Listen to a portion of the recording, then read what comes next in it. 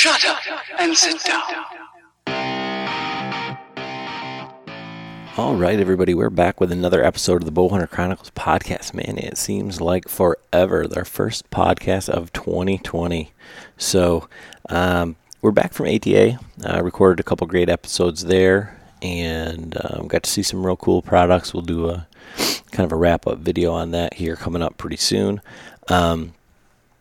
This episode, Jason Samkowiak is a Michigan guy known, all over the country. Great hunter, hunts everywhere, traditional hunter, and we just want to reach out to him and kind of talk a little bit about, how he breaks down these different states. He hunts Kansas, Missouri, Michigan, Georgia, hunts all over.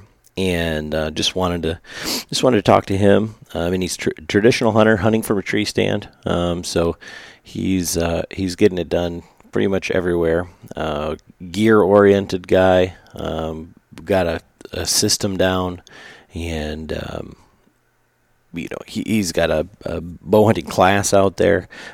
You guys should probably check out if that's something, if that's a way that you want to learn.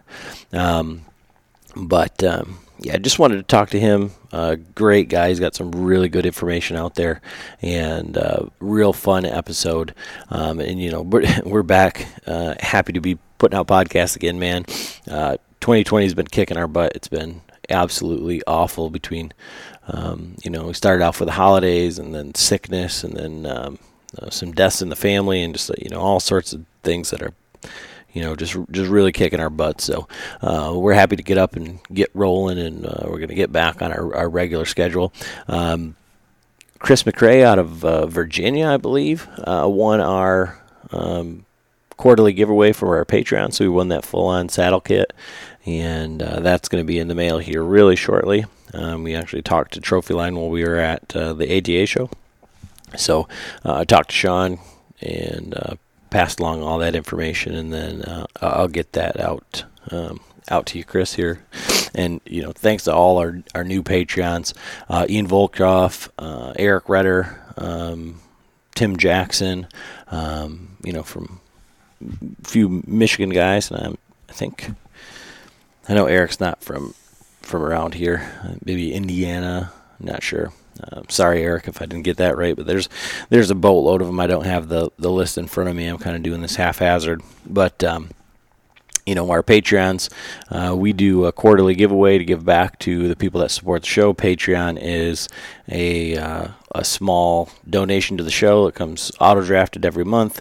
And, those guys and gals who support the show, we want to do everything that we can to give back. So when we were at, for example, while we were at the ATA show, we got some swag bags from the Badlands Film Festival. We got a bunch of hats and shirts and some other goodies that we're going to divvy up amongst the Patreons and send those out. And then we give away, bigger things quarterly. And real quick, Tioga Rise Coffee. We had Brett on the show a while back, and it's great country for the coffee for the back country, instant coffee that doesn't taste like instant coffee. You can use it hot or cold. Our tickets for ATA got messed up, and Frank wasn't going to be able to get in. So we made some phone calls, called around anybody that we knew, and weren't able to get a ticket until last minute. We contacted Brett, and Brett said, yeah, no problem, give me a minute. And we got there. There was one waiting at the desk for him. So just like the Patreons, we want to give back to those people that help out the show and those people that support us. So if you're into backpacking, elk hunting, if you're going out where you need that pick-me-up, even for the tree stand, it's hot or cold. Check out Tioga Rise Coffee. It really is a good product. And if you just want some samples, reach out to Brett. He will get some to you. But like I say, I can't say enough about, how he helped us out. So this isn't, a shameless plug that Brett's, Tioga Rise is the best coffee because they're giving us money or doing anything like that. Great company, great people behind it, and we just really do, appreciate that, just like we appreciate the Patreons. And, so if you are interested in Patreon and you want to help out the show, you're interested in, the giveaways, kind of the stuff that we do, we recorded 2 live podcasts while we were at ATA, and we had our Facebook Live going for our Patreon, so they kind of got to pop in and out there. We did some, product reviews and things like that for the Patreons while we were there. So there is some additional benefit to that as well. That's pretty much all I've got for today. Enjoy this episode, and we've got some great ones coming up. Thanks for listening.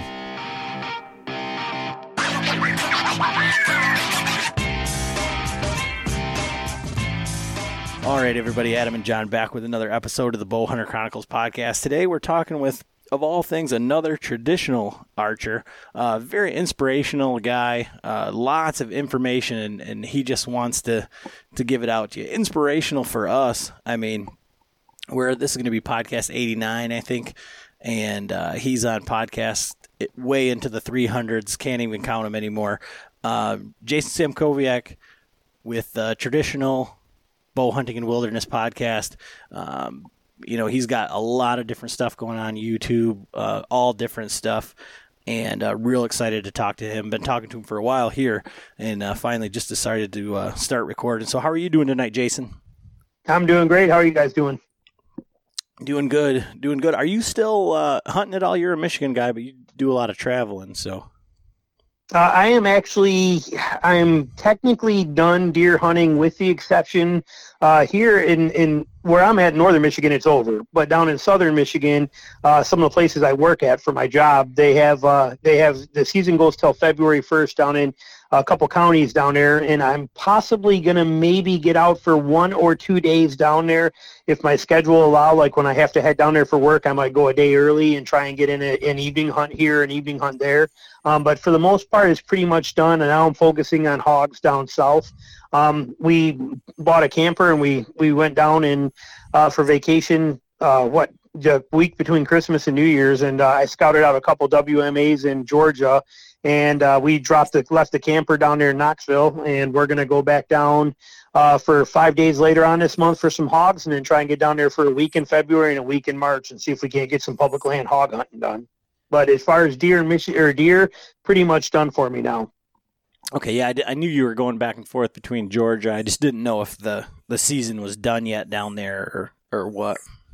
I think their deer season is ends somewhere here mid-January as well too, or something like that. But I don't know. I've never hunted deer down there. I've actually only hunted down there twice. I went down there 2 times for hogs last year, exploratory. I went down there for a 2-day trip, and then I went in the mountains, and then I went for a 3-day trip down in the swamps, and I fell in love with both of them. And I had a wild hog on that first trip up in the mountains. The last night I was there, I found really good sign, and I kind of had it pinned down to where they were bedding at in this real thick stuff in this drainage, and I set up on where they would come out of that, where the wind would be good. And I had a pretty good sized hog come into within 4 yards of me, but he faced me the whole time. I was on my knees. I couldn't do nothing. And so that hooked me. I've killed a lot of hogs. I think I've killed 12 or 14 hogs, but honestly, they've all been like preservation hogs, like where you went on a boar hunt someplace, like in Tennessee and things like that. So this is my first attempt at free range wild hogs, and I'm having a ball with it. Yeah, that's something I know John's been wanting to do for quite some time. Yeah. Yeah, well, you guys being Michigan guys like I am, January, February, and March here are pretty miserable times. And to be able to leave here in January and go down there where it's 65 or 70 degrees and you get to hike the woods out there and walk in swamps and stuff like that, and the snakes are pretty much gone, the gators are gone, there's not much to worry about there. Poison ivy is about the only thing. It's everywhere. But other than that, you're pretty safe to, explore and roam and do whatever you want to, and it's pretty beautiful, and you're hunting hogs. Yeah, it sounds good. So with you being a Michigan guy, we generally enter into these things saying, how did you, what was your upbringing hunting, and kind of how has it evolved over the years, and then what's your hunting style today? Well, I actually come from a non-hunting family. Nobody in my family ever hunted. I do remember when I was a little kid, my dad actually went out and he bought a 22 rifle. He took us out in the woods. We walked on a couple two tracks and some power lines a couple of times, but we knew nothing. We weren't even old enough to touch a gun. But and then my parents got divorced, and then one of my mom's boyfriend said that in order to be a man, I should learn how to hunt. So he took me to a bear stand, and he put me in a bear stand and gave me a double barrel 10 gauge at age 12 and left me sit there. And they forgot about me until way after dark and came back and got me. And that kind of freaked me out a little bit.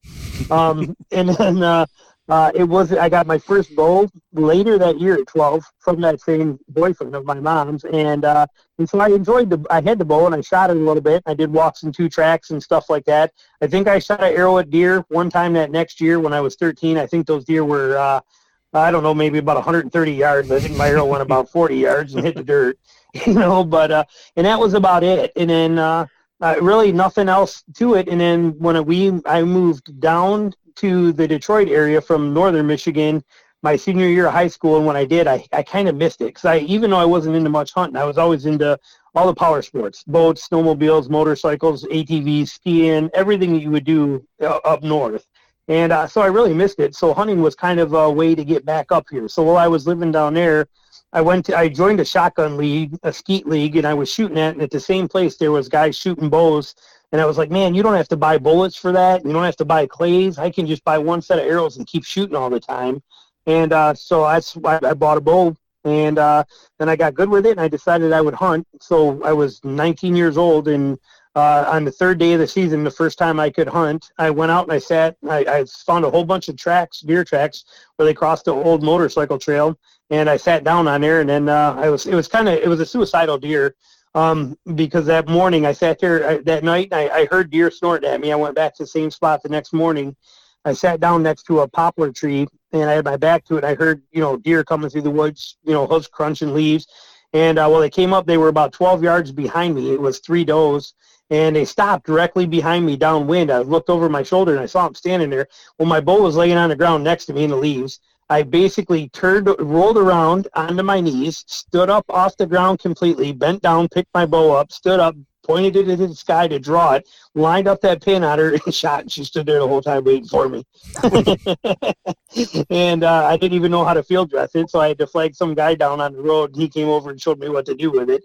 And then that was it. I was hooked ever since. And then so it's all been a self-taught learning curve. Nobody showed me any part of anything on anything of it. It's just all research. And we didn't have the internet then, so it was a lot of magazines and books. And I got so many books from so many great people that, that not only they teach you how to hunt, they instilled the ethics aspect and the stuff like that. And there's a lot of that that's not available or heavily talked about today, a lot of the internet stuff. But if you go back to the books and the things of that, they really taught you to respect it and to learn from the woods, to become a student of it and let it teach you what you need to know rather than giving you foolproof tactics. And that's kind of what took it to it. And then so I got into it and I stayed hunting forever. And then when we had kids, when me and my wife got married and then we had kids, we decided we wanted to raise them the same way.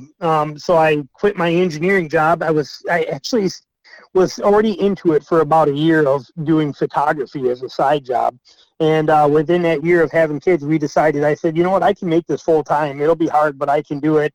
And we could move up north. And so we did. We bought a house up north. We moved into it. And that was, 19 years ago. And now I travel back and forth to Detroit area all the time. So my work is all still down there. So I go down there on the weekends and shoot weddings and things like that.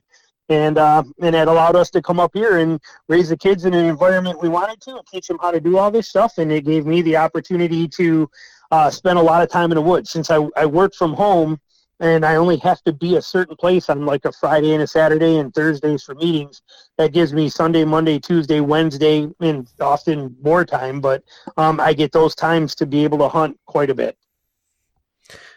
And so starting off the way that you did, and having to learn as you went, how do you think that with other people that you've run into and hunters, like, you kind of got a little bit of my backstory and John's and things like that, when we were talking here, but how do you think the self-taught hunter aspect of it, do you think that it made you a better hunter because you didn't have any bad habits and you had to seek out the information where it wasn't easy to come by?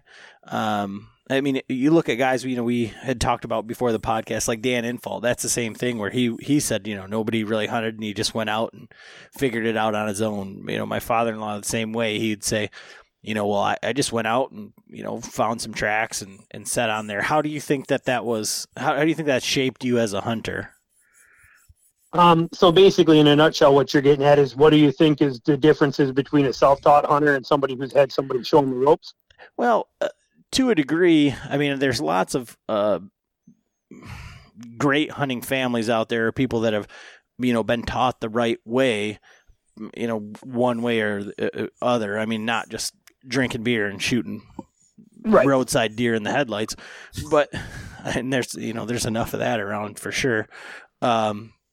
But it seems like a lot of the adult onset hunters that we talk to are more similar to hunters of the old times where there wasn't the internet and there wasn't so much information and hunting maybe wasn't as prevalent or on TV. I think because they had to want it or it was a necessity, maybe in the old times. But the adult onset hunters have to actually seek it out, I think. Yeah, and there's being self-taught. I can't say what it's like to not be self-taught, but I can say that what I did is I gained a lot of knowledge through a failure, and that failure, not only did it, and I don't mean it turned out as failure, but what I thought was failure at the time, not only tells you where not to step and what not to do, it also shows you what you can get away with when you cheat the system. Little, simple ways of being able to get around this, or, to understand, yes, deer are supposed to do this, but in the past I've seen them do this because I did this one time. There's, where I would honestly think if you came from a hunting family, or somebody showed you had a mentor, he's going to show you the right way to do stuff and not tell you the things that don't work, because he doesn't want to waste your time with what doesn't work, or not show you how to make these mistakes. And when you do have the option of making those mistakes and you're forced to do them, I do believe that it shows you some of the gray areas of things that you can, some of the more aggressive moves, some of the more, well, not every deer does this, but I have seen deer do this in the past. What if one does today?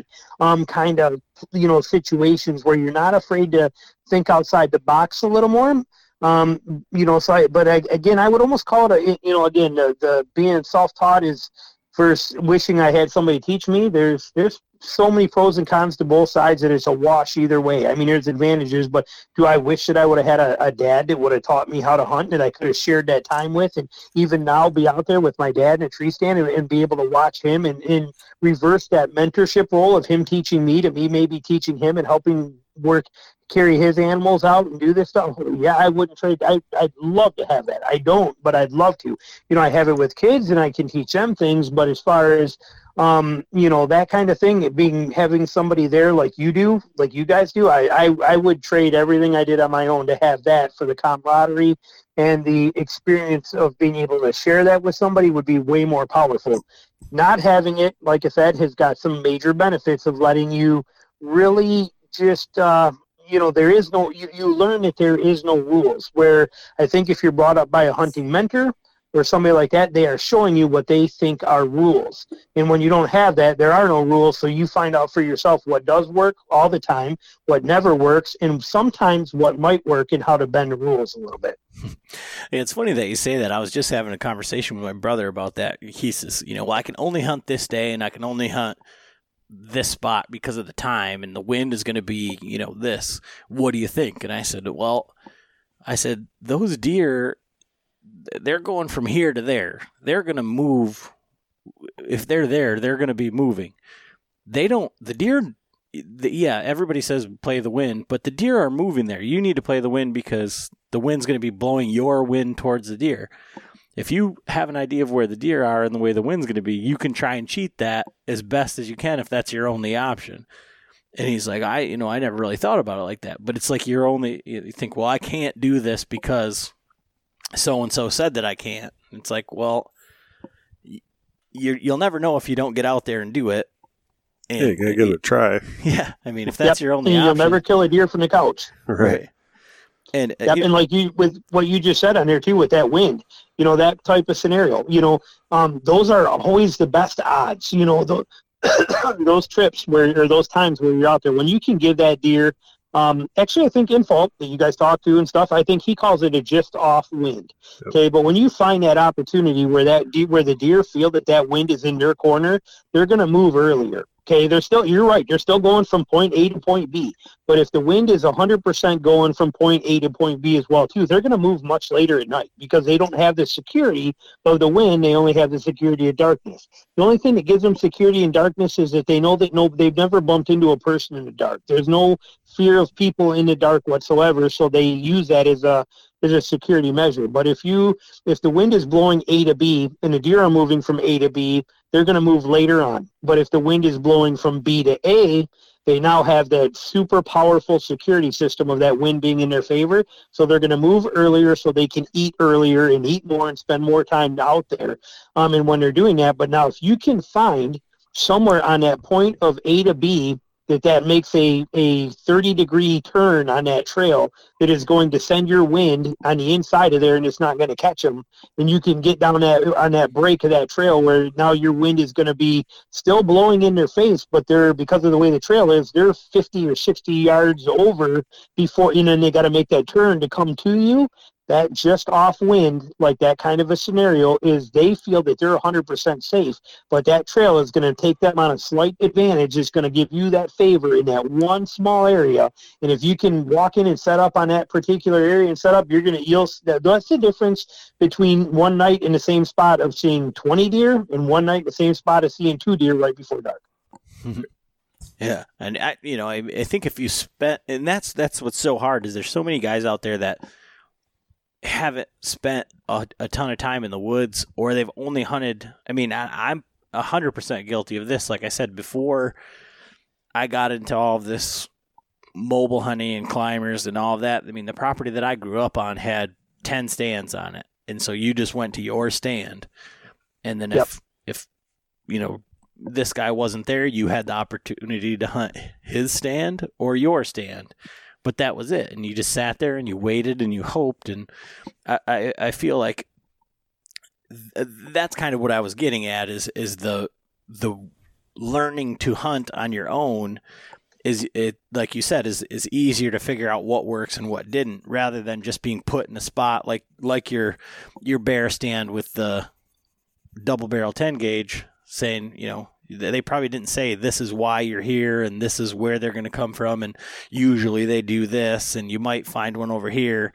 It's like, well, just sit here, and at dark they usually come out over there, and it's a good spot because we killed a deer here in 1975. And that's kind of like the way that I grew up, and I think a lot of people, especially Michigan hunters with bait and everything, and then you watch the stuff on TV, and it's just so easy to sit this field edge, and these bucks come out, and they're all out in the field, and they come through this perfectly manicured food plot, and then we're just going to kill them. So we put up a food plot, and we sit in the same stand every night and wait for that perfect scenario to happen, and you don't have those failures because you've set yourself up to fail. So the deer know exactly what's going to happen, and they're just there when you're not, And I think that's kind of like what I was saying is like, that's the way that I was brought up hunting, was like, you go and you sit there, and then we'll sit there for a week and we'll have a good hunting camp, but we won't kill a whole lot of deer. You might get lucky and kill 1 or 2 in the first couple days. Right. Yep.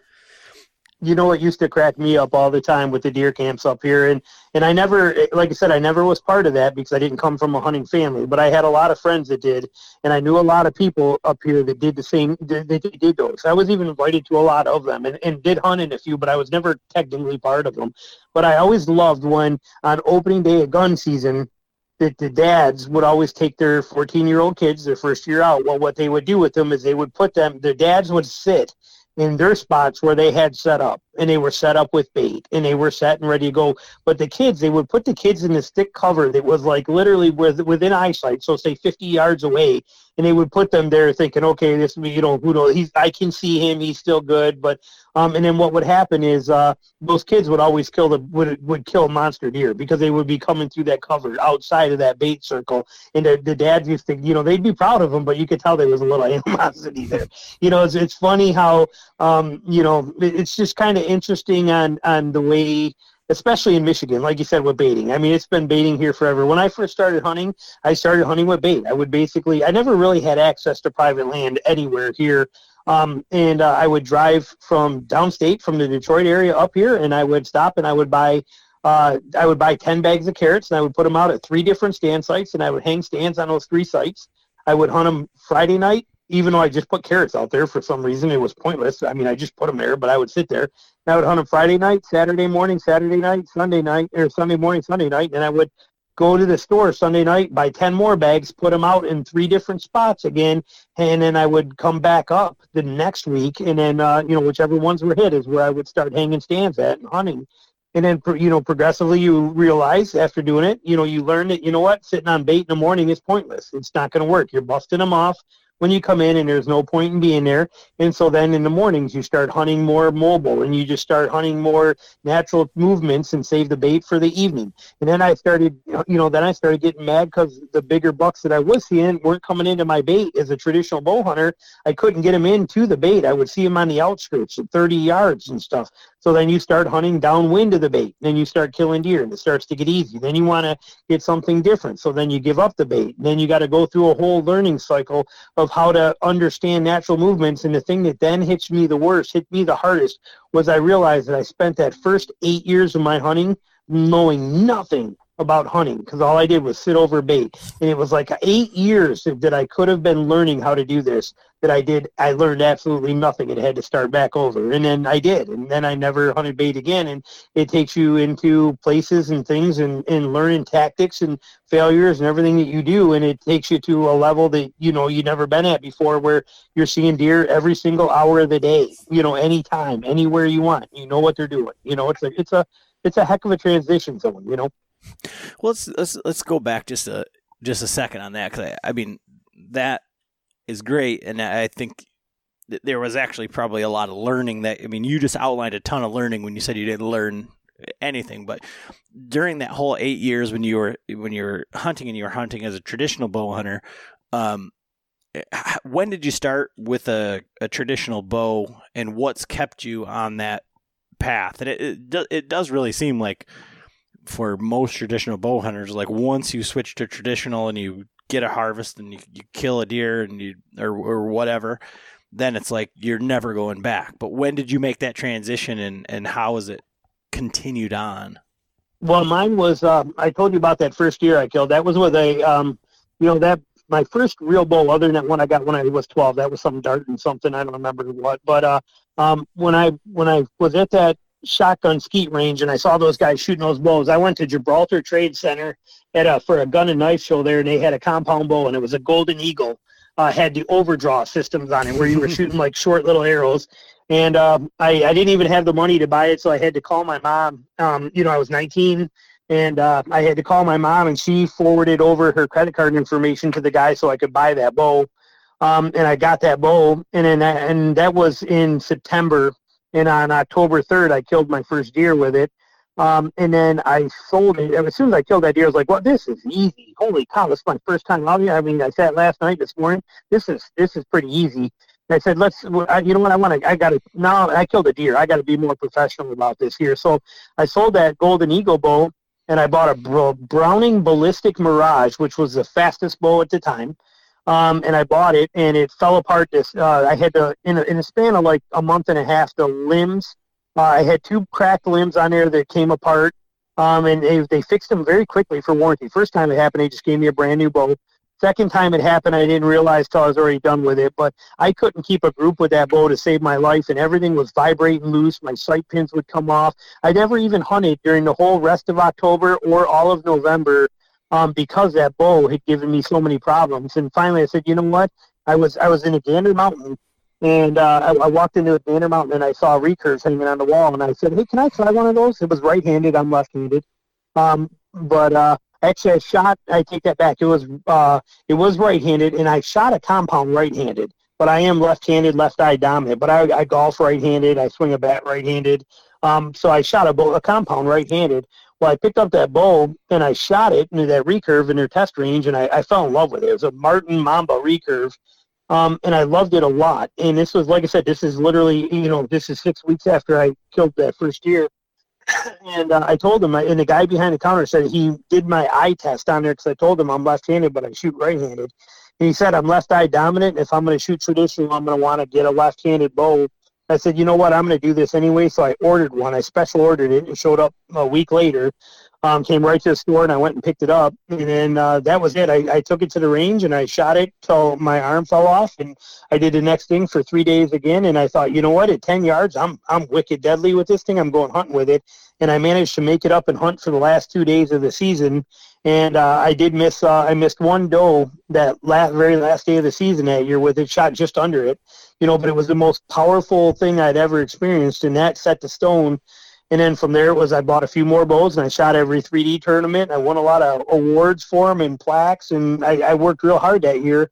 And then it took me 3 years. I shot over the back of 12 deer from tree stands over the next 3 years before I finally connected on one with a traditional bow. And that was in '97 was when I killed my first deer with a recurve, and that was with a Brackenberry recurve, and that was it. And that just, like that, set the stone. And I just, I love the fact that there's nothing that can go wrong with it, especially like a longbow like I'm using. There is no twisted limbs. There is no failures. There is nothing that goes wrong. No sight pins to get loose. No release to lose.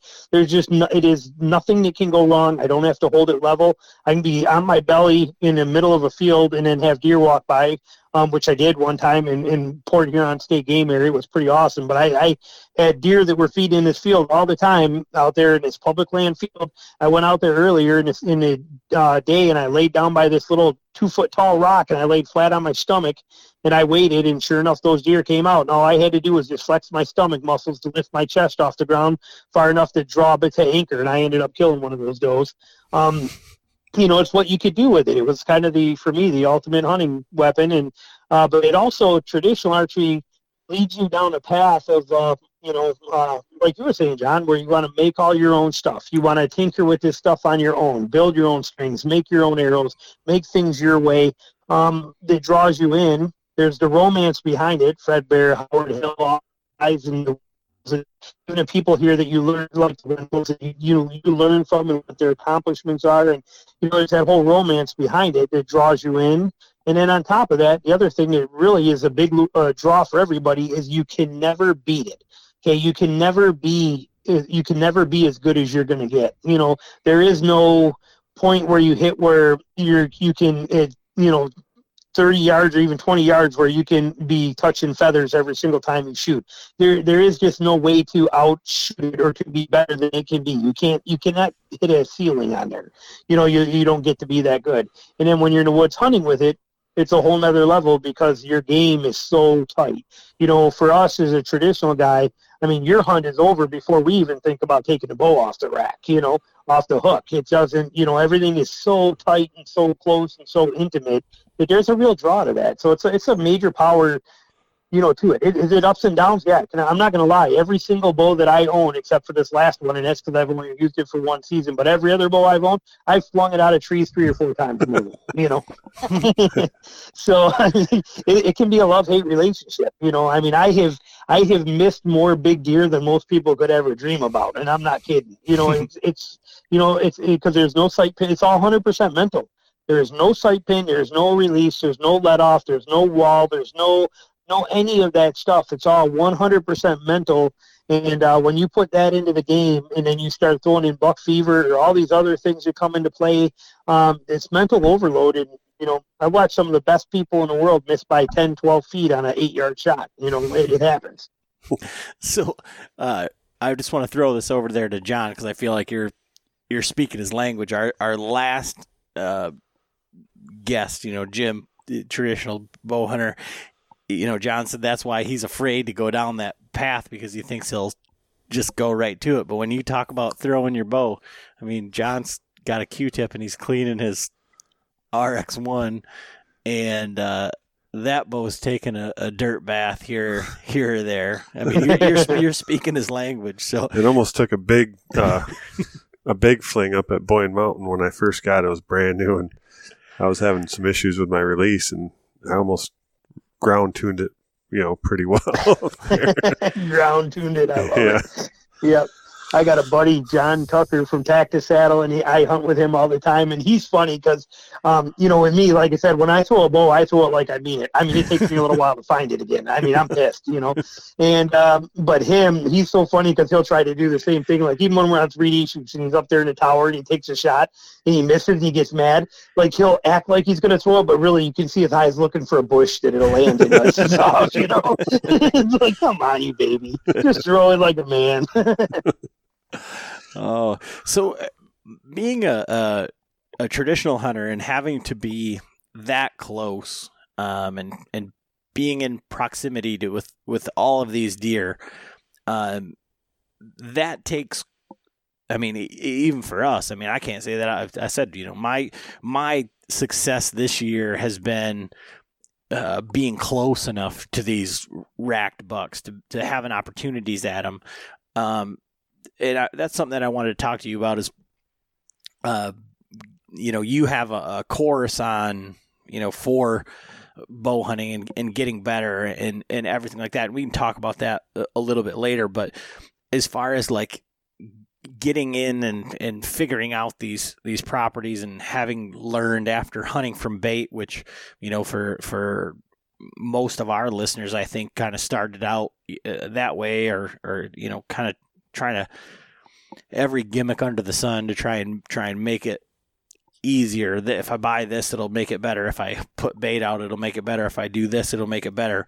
How do you approach a hunt? Because you hunt Missouri, Kansas, Georgia, Michigan. How are you approaching these hunts? Where do you start as far as is it terrain features? Is it pressure? Is it, and then, because like I say, or as you had said, I guess, our hunt's done before you pick up the bow, and it's hard as hell for us to get in on good deer and everything. So, what's the secret, Jason? What's the magic? Well, it is definitely systematic to get it rolling, to get into there. But, one thing that us traditional guys, we get laughed at by anybody that's a compound guy or a crossbow guy that hunts with a traditional bow hunter knows exactly what I'm talking about. But a traditional bow hunter, when he picks the spot he wants to go and he's like, oh, right here, look I got this intersection, that rub, this scrape, this is where I need to be at. A modern hunter will then be up a tree 5 minutes later, ready to go settled in. A traditional bow hunter will sit there for 40 minutes staring at the trees going, this tree or that tree, maybe that tree, nope, this tree. Wait, should I get in this tree? And they'll stand there for 40 minutes trying to decide what tree in a 5-yard area that they have to go in. And that is crucial because, again, if we're off by 5 yards, we may not get that shot. I mean, I've had over 100 bucks this year that were inside of 30 yards between all my hunting, over 100 of them, and I only took 2 of them home because of that distance, because of not being off by 5 yards, so that's a pretty important thing for us. And it's so you're right. It is, trying to, and it's not just traditional hunters, even if it's a compound shooter that's having a bad day, and he doesn't trust his shooting and he's like, okay, I'm going to keep it under 20 yards because I'm not feeling confident at 30. He's going to have the same kind of thing, same kind of things to go after. But it's really critical that you get right into that spot. And you, as a traditional bow hunter, you learn that early on that, you don't get any points for a deer that walks by you at 30 yards because most of us are trying to be, most people under 25, me under 20. I don't like shooting further than 20. I can count on one hand how many deer I've killed past 20, and it's been like 22, 23, that kind of thing. And I'm much happier at 12 and 8 and 9. So for us to be able to set up like that, it takes a lot more to it. But it all starts in the beginning. There's two methods. One is your home state, okay? That's one. And the other one is the out of state. Now, at your home state where you can scout it, that's good to do. But in today's society, the old methods of where you just basically park the truck and hike and learn and read topo maps and stuff like that out there and try to learn it and put, burn shoe leather, those days are gone. We have too much technology available to us. So even at home, your scouting starts with cyber scouting. If you're on public land or even on private land, but on private, you're going to learn it real fast, but it'll also show you what's going on your neighboring properties. You can even see the deer trails on this stuff, on Google Earth and stuff like that. So you start with cyber scouting the area. You find, and I am 100% a terrain feature hunter. That is the mandatory thing for me. I don't hunt deer. I hunt terrain and I hunt the wind and let the deer be there. Because we have to. Again, as a traditional bow hunter, I can't take a funnel that's 100 yards wide, set up in the middle of it, and shoot 50 yards on either side. I don't have that luxury. I need to narrow that 100 yards down to a 40 yard, where I can have 20 on one side, 20 on the other, that kind of a thing. So it gets very hard to do that in certain things. So the terrain features, and when I say terrain features, I mean a blow down tree. That's a terrain feature to me. I may not see that on Google Earth. Sometimes I do, but if I get into a 100-yard funnel and I'm set up, I want to get in there, I'm paying attention and even using my binoculars and scanning and, look, there's a down treetop right there. If there's a tree connected to that, by the way it is, that's going to cut off 20 yards or 15 yards of that. That's going to narrow that for me. And you start looking for all these things that are going to make those deer come by you at 20 yards. So you started with cyber scouting, find the natural funnels, the terrain features that are going to channel those deer. Then you start moving in on those, and when you get into them, you can start figuring out and finding what these things are that are going to narrow it down even more. And then you figure out what the wind's going to do and when you can be there, and then you set up and start hunting them. Now, for your out-of-state stuff, this may sound horrible, but I'm not going to lie. I'll be 100% honest. I have never once in my entire life ever scouted an out-of-state hunt. I have on the computer, and I find these spots cyber scouting, and I mark up maps based on good terrain features and things like that. But if we pull into camp and it's 3 o'clock in the morning, if I pull into camp, I'm even in a place I've never been, I'm setting up camp real quick, and before daylight, I'm going to be in the woods heading to one of those spots I have marked on the map. I'll go in blind in the morning, and I'll wait for that light just to get a little gray light if I need it, or if not, if my headlamp will suffice, I'll figure it out, and I'll be up in a tree before daylight. And I'll hunt it, and then I'll sit and I'll stay there until 2 o'clock in the afternoon, and then I'll get down and I'll move to another spot quickly and scout on the fly as I'm going real fast. But if I go to that spot and it looks like I want, I shoot up that tree and I'll sit there for the last 2.5 hours of evening, get down, and then I do the same thing the next day. When I get back to camp, I sit in my tent in my sleeping bag, and I'm in one side, and whoever's with me is on his cot and his sleeping bag, and we're staring at our phones looking at the property on cyber scouting and going on. And then literally an hour later, it'll be dead quiet, and I'll say, okay, I'm going here tomorrow. It's like, all right, I think I found where I'm going to. In the morning, we leave at 4 o'clock in the morning, get out there before daylight, get set up, and hunt it. If I don't like where I am when the sun comes up, I'll yank everything down and move it over. And so when you're going in there at gray light and not going in at gray light, I'm there before, but waiting to climb up till gray light sometimes if I need to see. Right. What is it that you're looking for? What makes that determination for you?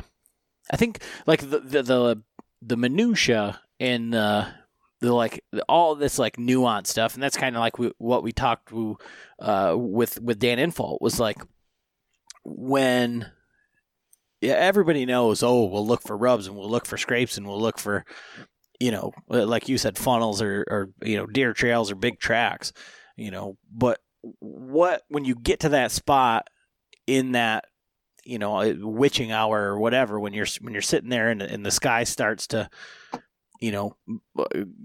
create that silhouette or whatever, what is it that you're looking for that's telling you, okay, this is it or this isn't it? All I need to know is I need to see fresh deer sign, fresh tracks, fresh whatever. Keep in mind, I'm not a trophy hunter, so I'm not looking for monster deer. But what I am looking for, I already know exactly what the deer are doing there because cyber scouting showed me that. I mean, the reason I'm there is because I know where point A is, I know where point B is, and I know that the terrain's going to tell them they got to come through here. Now, I want to go there and verify that, yes, they're still using this spot. It hasn't been blown out. somebody didn't come in here and hunt it and ruin it. If I have fresh sign there, fresh deer tracks, some good trails and that kind of stuff, which I can usually see by my headlamp, I'm good to go. Usually the only reason I'm waiting till gray light is because it's so thick that I can't distinguish from the ground. I cannot pick shooting lanes because your light reflects off of the little branches, and I can't actually see good enough to pick out where I could get the best shooting from, and I do not want to walk on any of this sign and screw it up if I have to move over. Now, once that sky just starts to go to a dark blue instead of being a black, those trees silhouette enough that you can actually see, and I can see that good enough to go, oh, right there is good. That tree is going to give me the best one, and then I'm not afraid to walk over there. But I mean, I'll get in there and stand there again, half hour, 40 minutes before daylight, and if I could get in based on what my headlamp will let me see, I do. If I'm really want to get up, then I'll climb to shooting lanes is what I call it, climb to shooting. But I'll start climbing that tree, and as I'm climbing, I'm using my headlamp full power, 800 lumens, and I am looking for shooting lanes as I'm climbing. And sometimes I go too high, and it's like, no, I got to back down a stick because I need to be where I can shoot, and I end up 8 feet in a tree. But it is what it is. That you got to do whatever you got to do to get that shooting, because you've never been there before, and it's not like you can be making much noise, So, but it's as long as there's fresh sign there, I'm happy because I already know it. Now, fresh sign for me, mainly deer tracks and trails and fresh sign on the trails. Rubs and scrapes, I honestly don't care because of the fact that I've never killed a deer that was ever making a rub, and I never killed a deer standing on a scrape. I've seen them do it before, but I've never killed one there. And I have hunted scrapes quite a bit in my early days, and I never had one come to a scrape during that time. So I don't care about that. All that is reinforcement that there's bucks that are used in the area, and I do like to know that.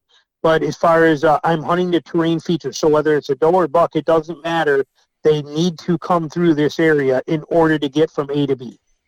And so when you're talking about terrain features, what are you gravitating towards, whether it's as a traditional hunter or just in general for deer movement? Oh, they're so microscopic. It's, that's my strong point. That's my ace in the hole is, again, you can take a 100-yard funnel. You can take a hillside that's got a huge, private land field. Even on state land, some of them are like this, where it's a hillside that's all heavily wooded. And then you got a private land field that's open pasture on top, so they're not going to go there.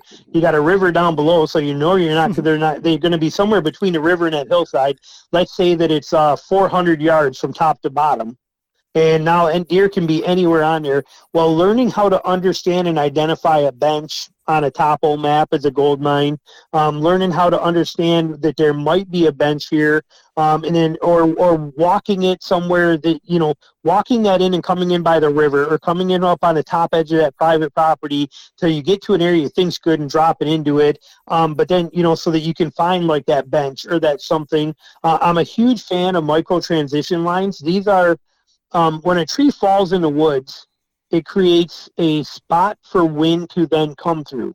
Then as that wind comes through, that wind hits another tree that's not used to getting that much wind, and it will eventually topple that tree over too. It's almost kind of like a domino effect that happens because you create these wind tunnels and they start knocking trees over. Well, when those trees fall, light now hits the ground in those areas, and they bring up a lot of underbrush. That underbrush may be 10 yards wide, a strip through there, and it may not go the whole way. And then maybe it goes for 40 yards, and then after 40 yards, it ends up moving up the hill 30 yards, and it happened over there where another tree went down, 20 years ago or 10 years ago, and it creates that same exact effect. But there are these micro transitions of thicker stuff along the routes here, and those bucks will use that stuff. They know where it is, and they use it to their advantage. And finding that kind of stuff, being able to identify where that is and know that, yes, you got 4 good trails out here, and these are probably does and immature deer, but this edge right here, this little strip right here, if there's a bigger buck coming through here,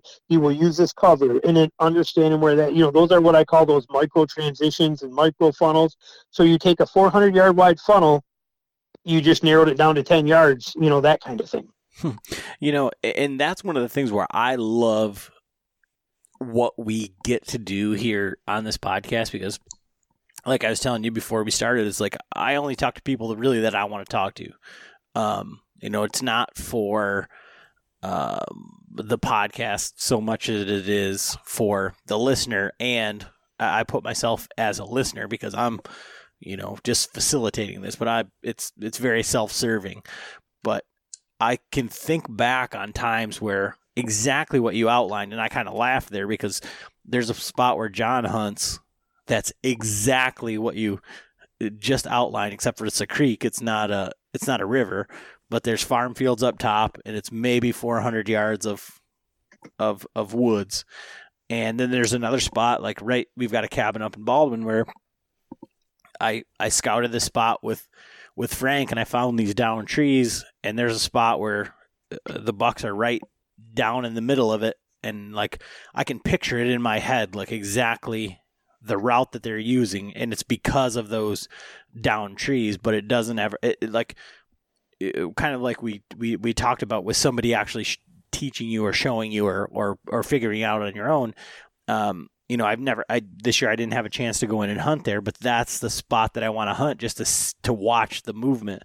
But you explaining it like that, and with a lot of these podcasts, is I listen to things and I think back to all the times where things have happened or why it's happened, and John raises his eyebrows anytime we hear the word bench, because this spot that we hunted in Ohio, there was this bench, and that's all we heard for 2 years about hunting there. The bench. So it's really Benches interesting. are amazing. Yeah, but it's a funneling. A deer is going to take. I hate when I hear people say a deer is going to take the path of least resistance. You know what? No, they're not. I promise you. Well, no, I take that back. When you're talking about bigger bucks, they don't take the path of least resistance. They take the path of least resistance that gives them security. That's the key. And when you use that to your knowledge, like I said, a funnel may be a funnel, but when you use all these little things, it will microscopically move that deer subconsciously. He doesn't even know he's doing it, but it's just his will to survive that will naturally channel him to these places. That's what separates, what it takes for a traditional bow hunter. Because again, we can't shoot. We don't. If that deer walks by us at 30 yards, all we do is just sit there and look at it through our binoculars and watch it and enjoy it. But we don't even pull a bow off the hook. It's just so interesting, like I said, because myself as much as a listener, I try to give the listener the best experience as far as learning. And for me, it's always when you talk about bedded bucks, when you talk about deer using these transitions, when you talk about any of that stuff, it always goes back to experiences that I've had, and I've never been able to put two and two together. But then when somebody says it or articulates it or uses that on a regular basis, it's oh, that's what's happening. That's what's happening. And so with those micro terrain features and that sort of stuff, are you able to see that sort of thing from Google Maps or now I've heard you talk about using a GPS or having a GPS as a backup. Are you using any of the online tools like Onyx or anything like that? I don't use any of those. Now, I've heard great things about Onyx. And I was pretty excited about it, honestly, and this might have been user error, but, John's been using it. He used it all this year, and he was, the whole way down to Kansas, he was talking about how much he loved it. But I'm not going to lie, there were 2 times that I watched him pop out to a river in Kansas when I was canoeing. I'm like, dude, what are you doing there? He's like, trying to find my freaking boat. It's it's about 150 yards down to your right, man, and he was using it. So it's definitely not bad, but I guess you don't get a breadcrumb trail in there, or maybe he didn't know how to use it. Where that's the thing I like about my GPS is it works everywhere, and I know these ones do with your phone too, so I'm not knocking them, but understand I have zero experience with them. But for me, my GPS in 20 years of using them has never let me down, and it shows me my breadcrumb trail, which to me is vitally important for trailing deer, and vitally important for me if I leave a stand up, let's say I go in and blind in the afternoon, which I do all the time, and I go in and I set up in a spot. I'm not paying attention to where I am or what I'm doing. I know where my truck is. I know where I'm heading to.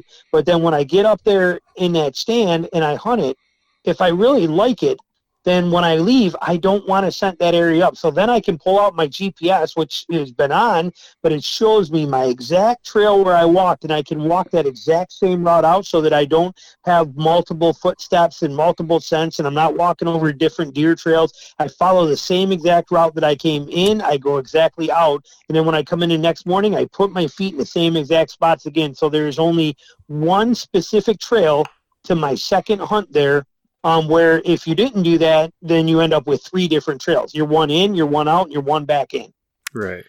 Yeah. So for me, that's an advantage. There, Onyx does have like you turn your tracker on when you start, and then it'll leave a breadcrumb trail for you, and you can zoom in, zoom out, and nice. He may not have. Yeah, he might not have done. He does the waypoints and he does all that stuff. And like I said, I know a lot of people that use it and love it.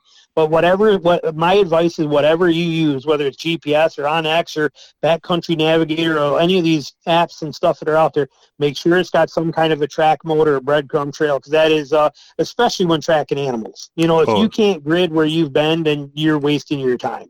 Absolutely, yeah. But are you able to see those like micro transitions, or are you just looking for the benches in that terrain feature, and then you're using I guess where you're talking about the down trees and the wind tunnels and things like that once you get in there? Yeah, it's a series of nesting dolls is how I usually refer to it on my podcast. But the first nesting doll is get online or on your maps, find what you can that looks like a terrain feature. Then you open the next nesting doll is where you're zooming in closer and you're looking for any features that are there that are going to give you anything. Next nesting doll is hitting that history feature on there so you can look at previous maps and maybe find one in the spring or winter so you can see and identify any down trees, or you can identify anything that might be a micro transition in there. And then the next nesting doll is heading in there. When you get there and you're 10 yards from where you think you want to be, in the mornings or, in the afternoon, it's easy. But in the mornings, turn that light on full power, step up on top of a stump or even grab a hold of a branch that you can pull yourself up, 3 feet in a tree and kind of look in to see if you're seeing anything there or anything that's going to help, again, narrow that down.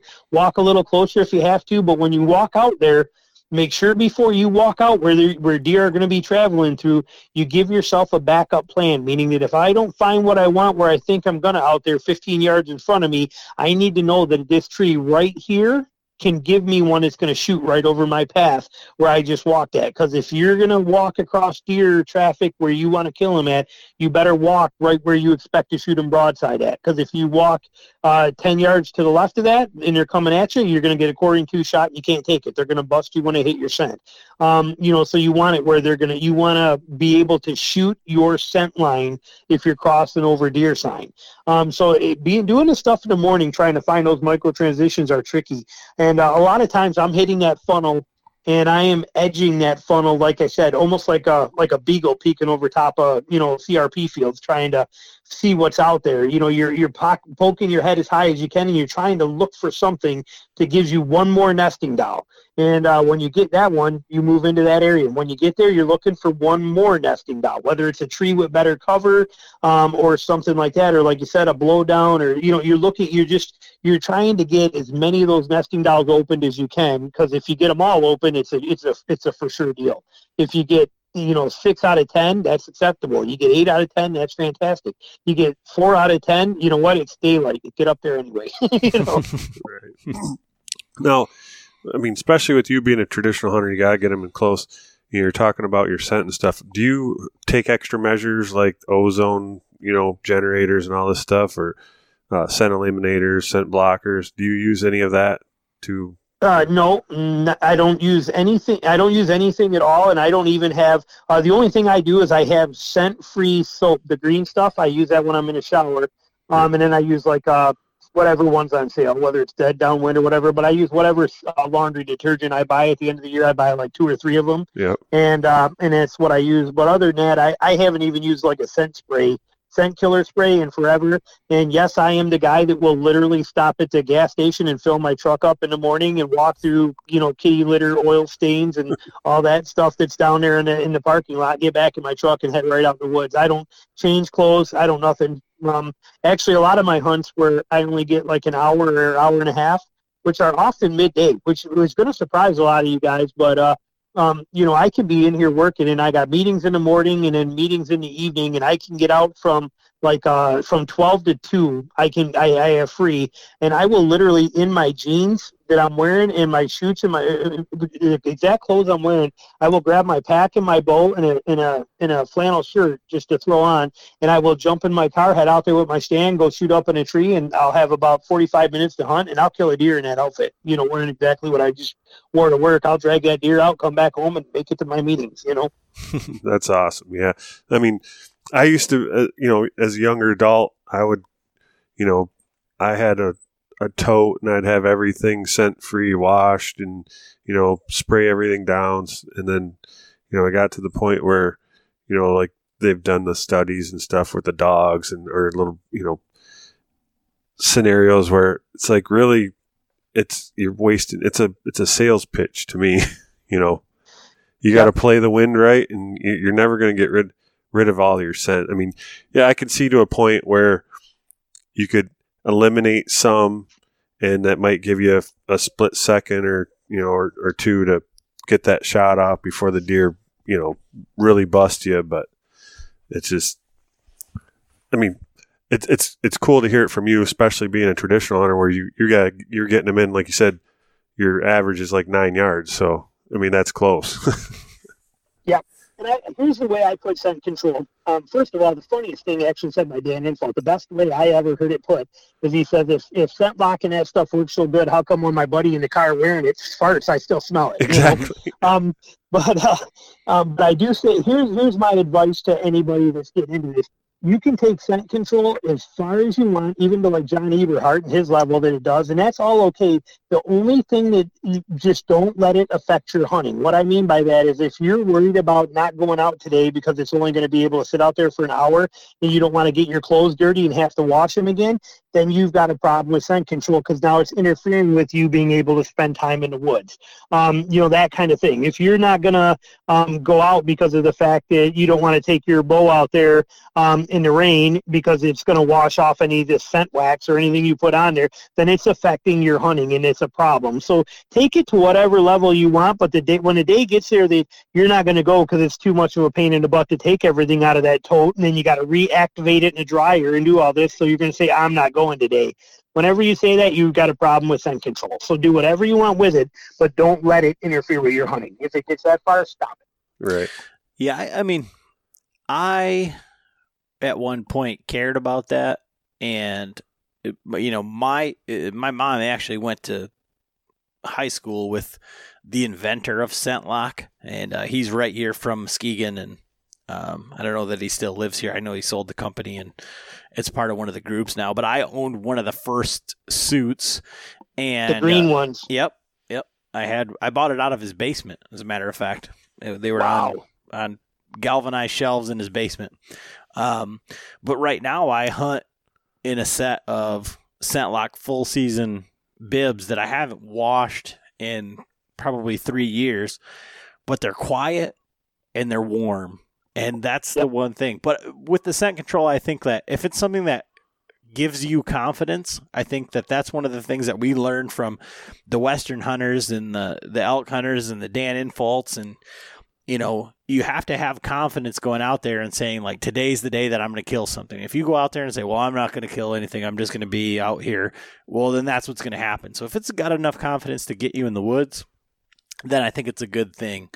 But I'll just give Jason a plug right here. He has probably the best, coolest, most awesome Buck the Industry podcast that I've ever heard, of 10 things that you should buy and 10 things that you shouldn't buy. That is probably one of the best podcasts that I've ever listened to. And if you haven't listened to one of Jason's podcasts, I don't know the way that he actually does the podcast, but this is what I picture as him driving down the road talking to himself. And so we've done almost 90 podcasts now with guests and just talking John and I, and that has to be one of the most difficult things to do, I would think. Am I correct in that assessment? You are. And, but you've made two things. One, you said it before we even started recording, and then you said it again once we started recording, and you said that you're doing this podcast to help people out there. And see, that's the key. And you also said earlier that you had no interest in being famous and this kind of stuff, and you were talking about this, and that's what we do this for, and that's what makes it easy to do, is because we get no benefit from this. We don't make a lot of money from it. Actually, my podcast I don't make any money from. I do from some of my YouTube videos and stuff, but we do it because we want to help other people. When you get to a certain level of being able to do something, when you're good at it, it's only natural to want to educate and help other people achieve their goals as well too. That's the reason you have this podcast. That's the reason I have my podcast. And when you come at it with that approach of that way to do it, like you're looking at it going, okay, who can we get on that will help our guests and that people, or will help our listeners, and who can we have that people will benefit from?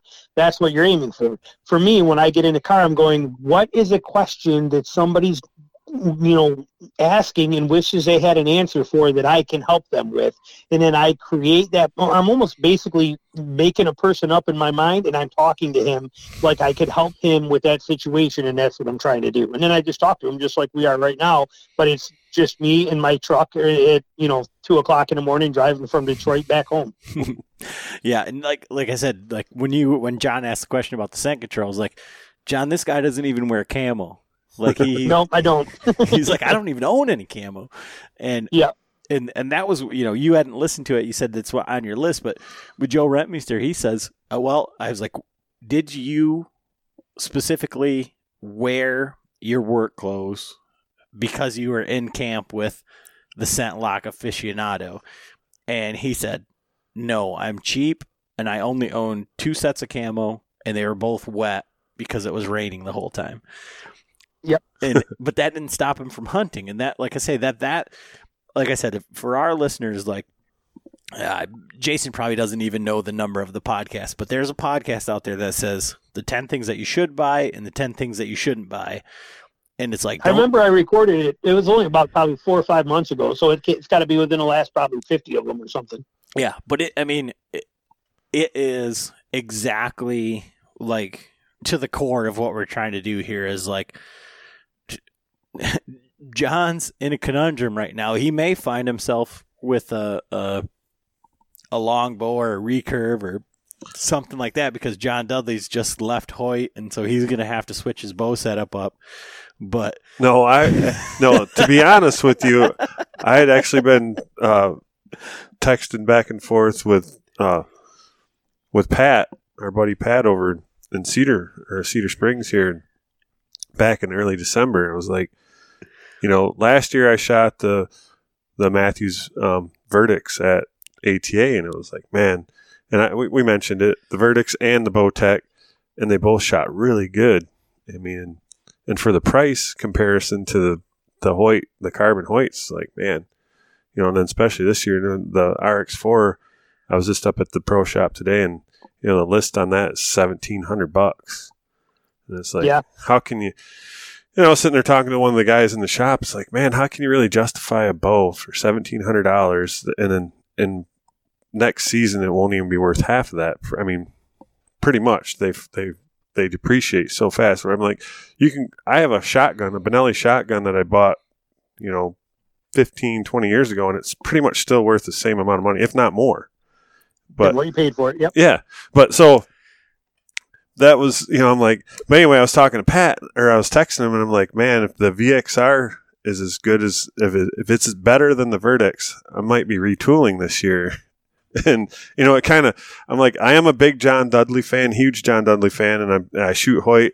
And then all of a sudden the other night when I read his, message on Instagram and I listened to his podcast and he talked about how he's leaving Hoyt, but he hasn't announced who he's going to. I'm like, well, it's my opportunity now. I mean, I can switch to Hoyt and switch to Matthews and not feel bad, but maybe he's going there, or maybe he's not. But what I was saying is with that is like, that's what we try to talk about on the podcast is like not being brand specific, and just just hunting and enjoying the experience. Kind of what coming full circle. Kind of what we were talking about at the beginning is just enjoying sharing it with somebody. Like I said, like I killed a spike with brow tines this year. I killed them on video, and it was amazing because I get to share it with all my family, and even, you know, with Frank missing that buck 2 times in one day, I get to share that with our family, and us missing turkeys this year.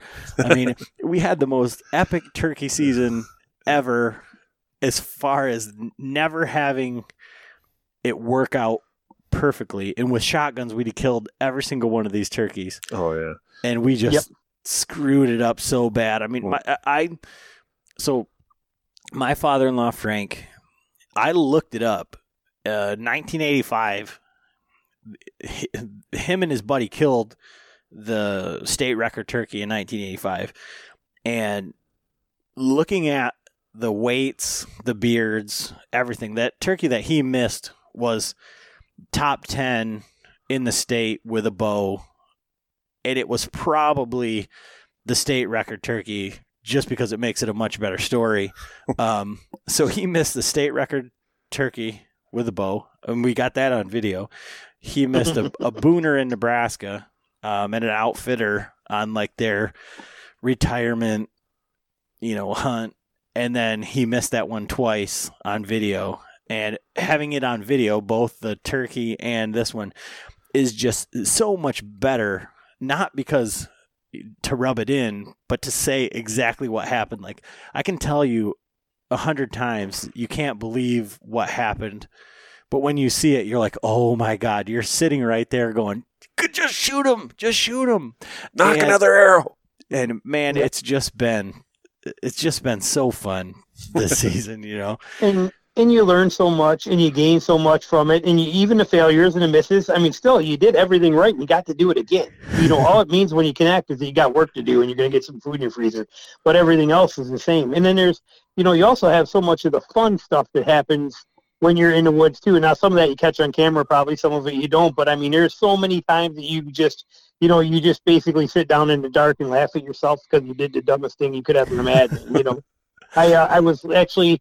2 of them, I took my daughter out. We were scouting, and this was about probably 6 years ago. We were scouting on public land, and we were driving through there, and I saw this big buck, you know, cross this power line, and I'm like going, oh, hey, let's get out and see where he went. I want to figure this out here and go. So we started walking in there, and so we started following this deer, and we're following this sign, and I'm looking at everything, and I can't find the deer anymore, but I'm following. I know what he's doing, and the terrain's telling me, and I get there. And I'm like, this is where the spot is right here. And Bella goes, look, there's a tree stand right there. I'm like, what? I look up to him like, gosh darn it, somebody's in here. I'm like, but man, look, Bella, he is set up right. Look, he's got the right angle for this, and he's set at the right height. He's got the cover. That's a gorilla stand, too. That's the same kind of thing we do. And notice how he's left it. And I went, you know what? Hang on. And I'm like, oh, Bella, that's my stand. And I walk over, and she's like, no. I'm like, listen, pull out my binoculars, walk over there and look at the bottom. You'll see my name written on the bottom of it, on the frame. Sure enough. And I'm like, I can't believe, I wondered where I left that, you know.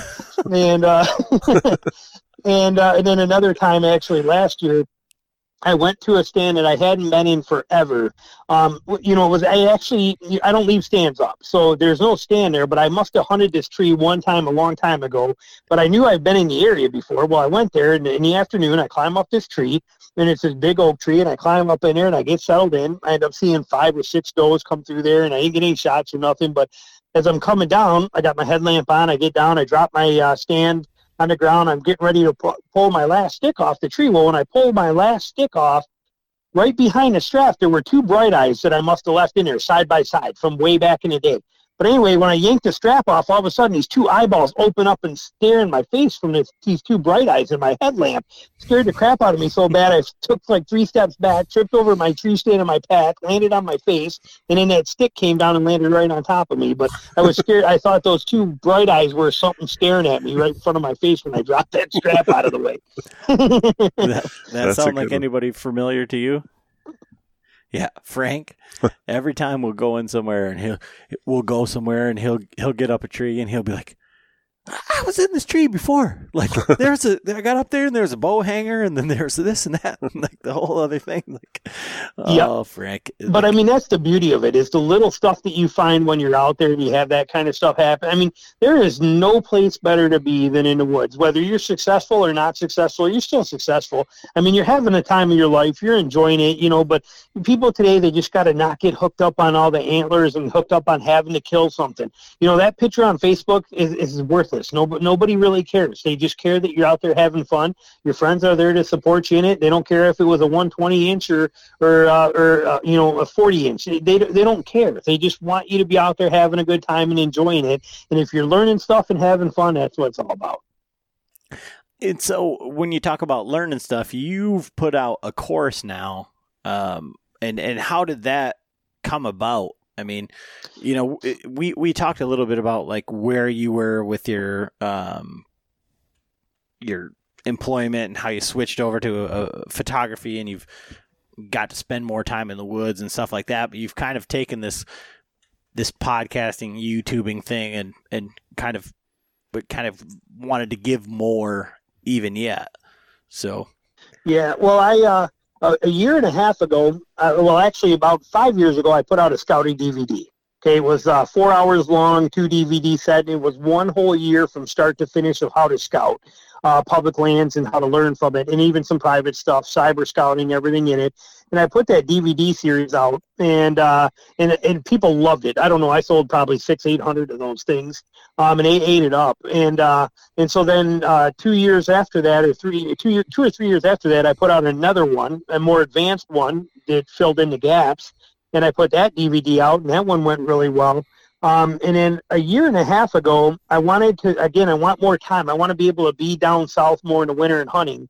And in order to do that, I need to find some source of income that could let me do that. So I took a course on how to sell on Amazon, expensive one, $4,000 course. And I took that course, and what I learned from it was I learned how to basically monetize a lot of stuff. And I did to Amazon. I failed and lost like $12,000 that first year in Amazon, but now it's actually making me good money in doing it. And then, but in the course, from that course, it opened my mind up to a lot of things. And so that's when I started really attacking the YouTube. I had a channel already with like 1,800 subscribers, and I put a video out once a month.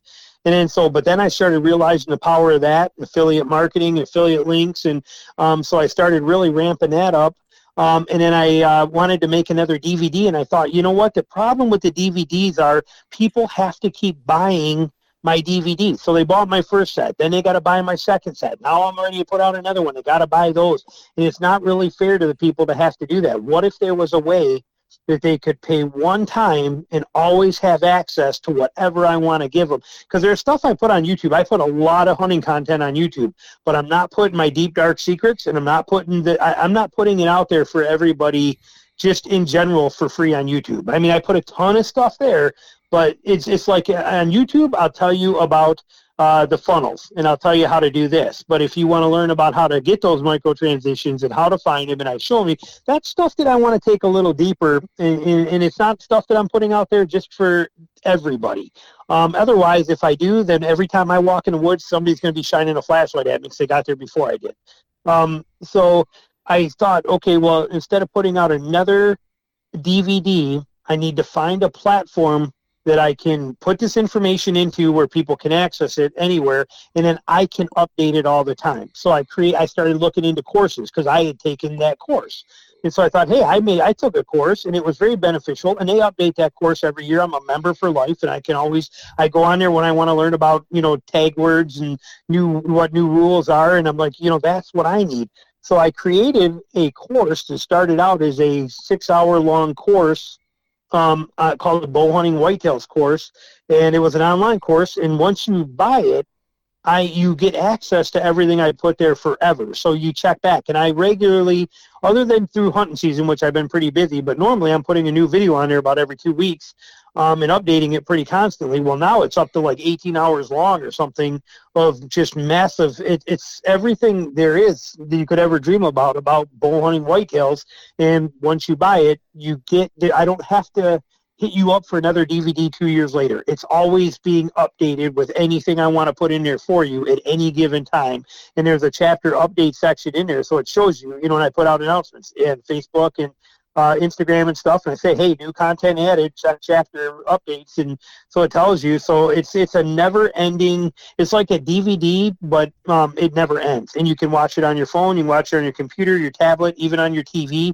You can even be sitting in your tree stand and pull it up on your phone and go to chapter number 21 because it's a hot day where you are and you don't know what to do when the deer are moving on a hot day, and look at that chapter and learn some of the tactics that could work for you.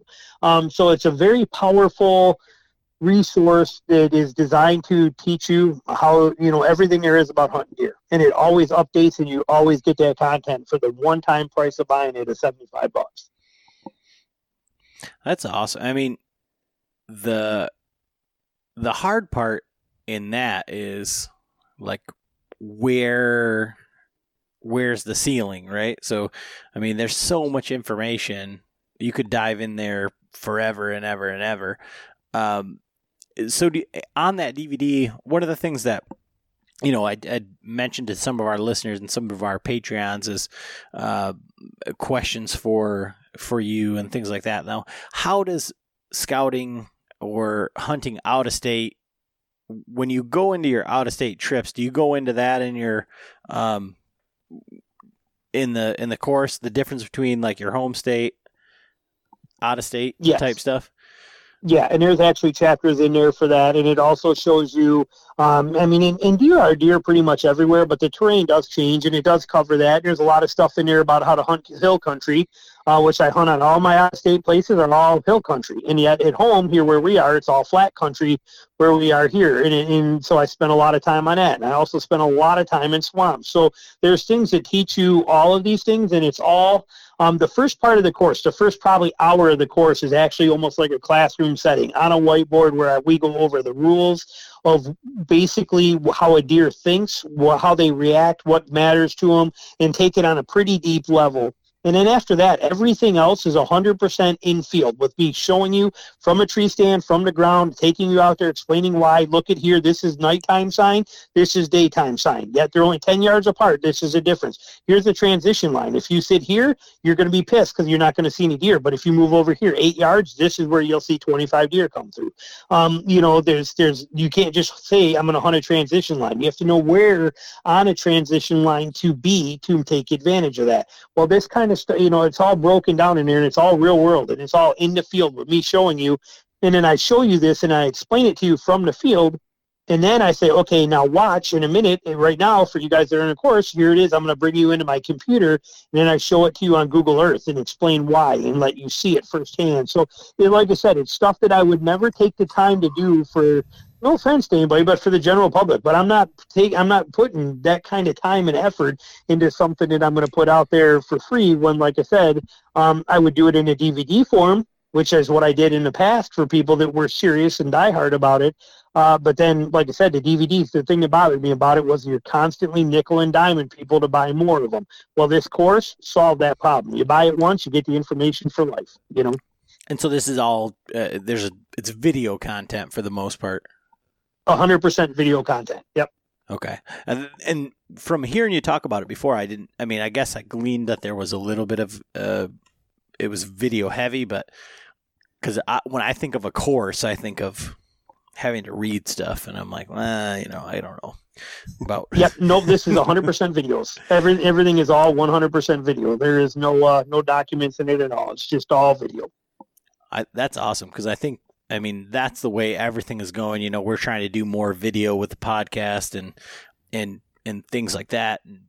Video is king, and I don't know. I think it's harder to digest that content. I think with the podcast type scenario, it's easier for people to do it like when they're at work or when they're driving.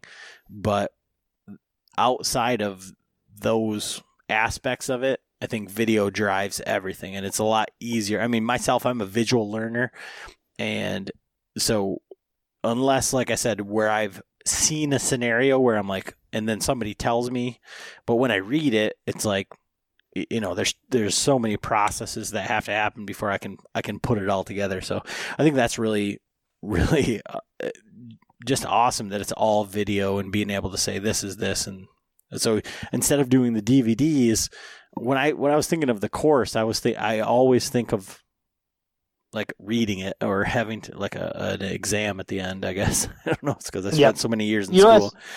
And that's good that you say that, because maybe I'm going to change the name of it so it says video course in it. Maybe that's a good thing to have, because maybe there's a lot of people thinking that.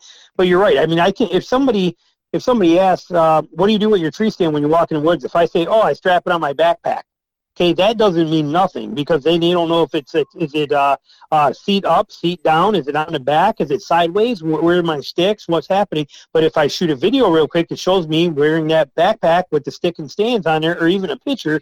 Visually, you answer 100 questions right there on the spot that are solved for you versus words. And what you just said there is like what I've been thinking the whole time. Is like we definitely need to have a whole separate podcast just on gear, because one, you said your backpack, and where I thought you were going to go with that was, is it on your JanSport? Is it on the field line from Walmart? Is it Exo Mountain Gear, which it probably is? Is it Kafaru? Is it, I heard you on another podcast and you said, we've had Garrett Prawl on the podcast. You were on the podcast with him and Bobby, and said, I haven't run into somebody that's more gear oriented than you. And I think you were saying that to Garrett, and it's like, yep. For you, it's really interesting because you don't. That's why I said that 10 things to buy and 10 things not to buy is probably the most prolific podcast that I've heard, because it addresses like that. Again, I'm the color commentary, John's the expert, but I'm the guy that spends the money on all the useless shit just to prove that it's useless or that it's helpful. And John's a little bit more pragmatic in saying, like, I'm going to spend as much money as I possibly can for one thing and never have to buy it again. As much money as I need to spend. Well, that's the key. And that is the key. And that's I'm the guy out there that's running around with $2,000 binoculars and a $600 backpack, but on the same note, I'm wearing $10 Walmart pants and a $8 Bass Pro Shops clearance flannel shirt. Yeah, and that's what I mean is, like, there are so many people. Like I said, like for myself, if you want to be a gear guy, I think you've surpassed it, like, to a point. Maybe John has, and I just wasn't there for that inclination of it. But, like, you have to try so many things to realize, like, which one is the best. And I've heard you talk about, I mean, honest to God, $5,000 worth of packs, whether it's Mystery Ranch or Eberly Stock or Kafaru or Exo or wherever you land in the spectrum, just to see which one you end up back, it seems like, with Exo. And that's what I'm actually with. Yeah, now I actually, for the last, I bought a Mystery Ranch Pintler pack about 4 weeks ago, and I'm loving it. It's actually going to replace my Exo for my out-of-state trips this year. I'll tell you what, that pack is pretty incredible. There are a lot of good ones out there, but everybody's body's different, so you want to try them and see. I haven't ever tried a Kafaru. It's on my to-do list, and I've worn them, but I never hunted with one. But I got, Kevin from the Deer Hunting Podcast has got one. I know a few people that have them, and they're incredible. There's a lot of great packs and a lot of great gear out there, but the key thing is to get the gear that's going to benefit you the most is where you want to spend the money on, whether it's a backpack. If you're going to be packing deer out of the woods on your back and boning them out, then a backpack with a frame pack is a essential piece of equipment for you. Spend the money on it. But if you're going to be hunting out west and you're going on a spot and stalk mule deer hunt, either rent them or buy them, but you're going to need really good glasses. They're going to be essential for your hunt. But after you've bought those, if you then have money left over for a nice Sitka jacket or some Kafaru or King of the Mountain wool or what, Kuyu pants or whatever it is you need, then spend the money on them. But if you don't have that money, you don't need, you gotta match your priorities with what's most important there and what you can and can't get. But like you said, there's some people that they spend so much in gear that they don't get to spend any time hunting.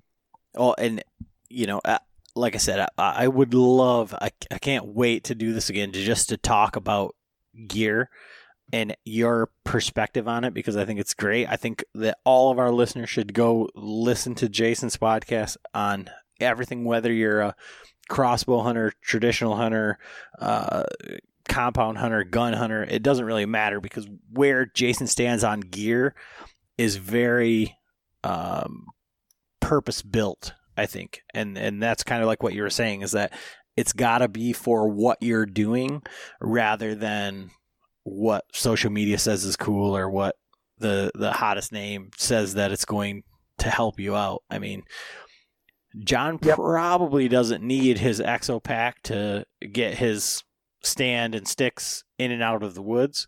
He did it for 40 years before that without doing it. But if you've got the money, it makes it a lot easier. Well, I bought my Exo pack to go out west, right, on our western hunt. And it just happens that it transitions great into the whitetail too. I mean, so, and it's perfect. Did you get the K2000? I have the 3500. Nice.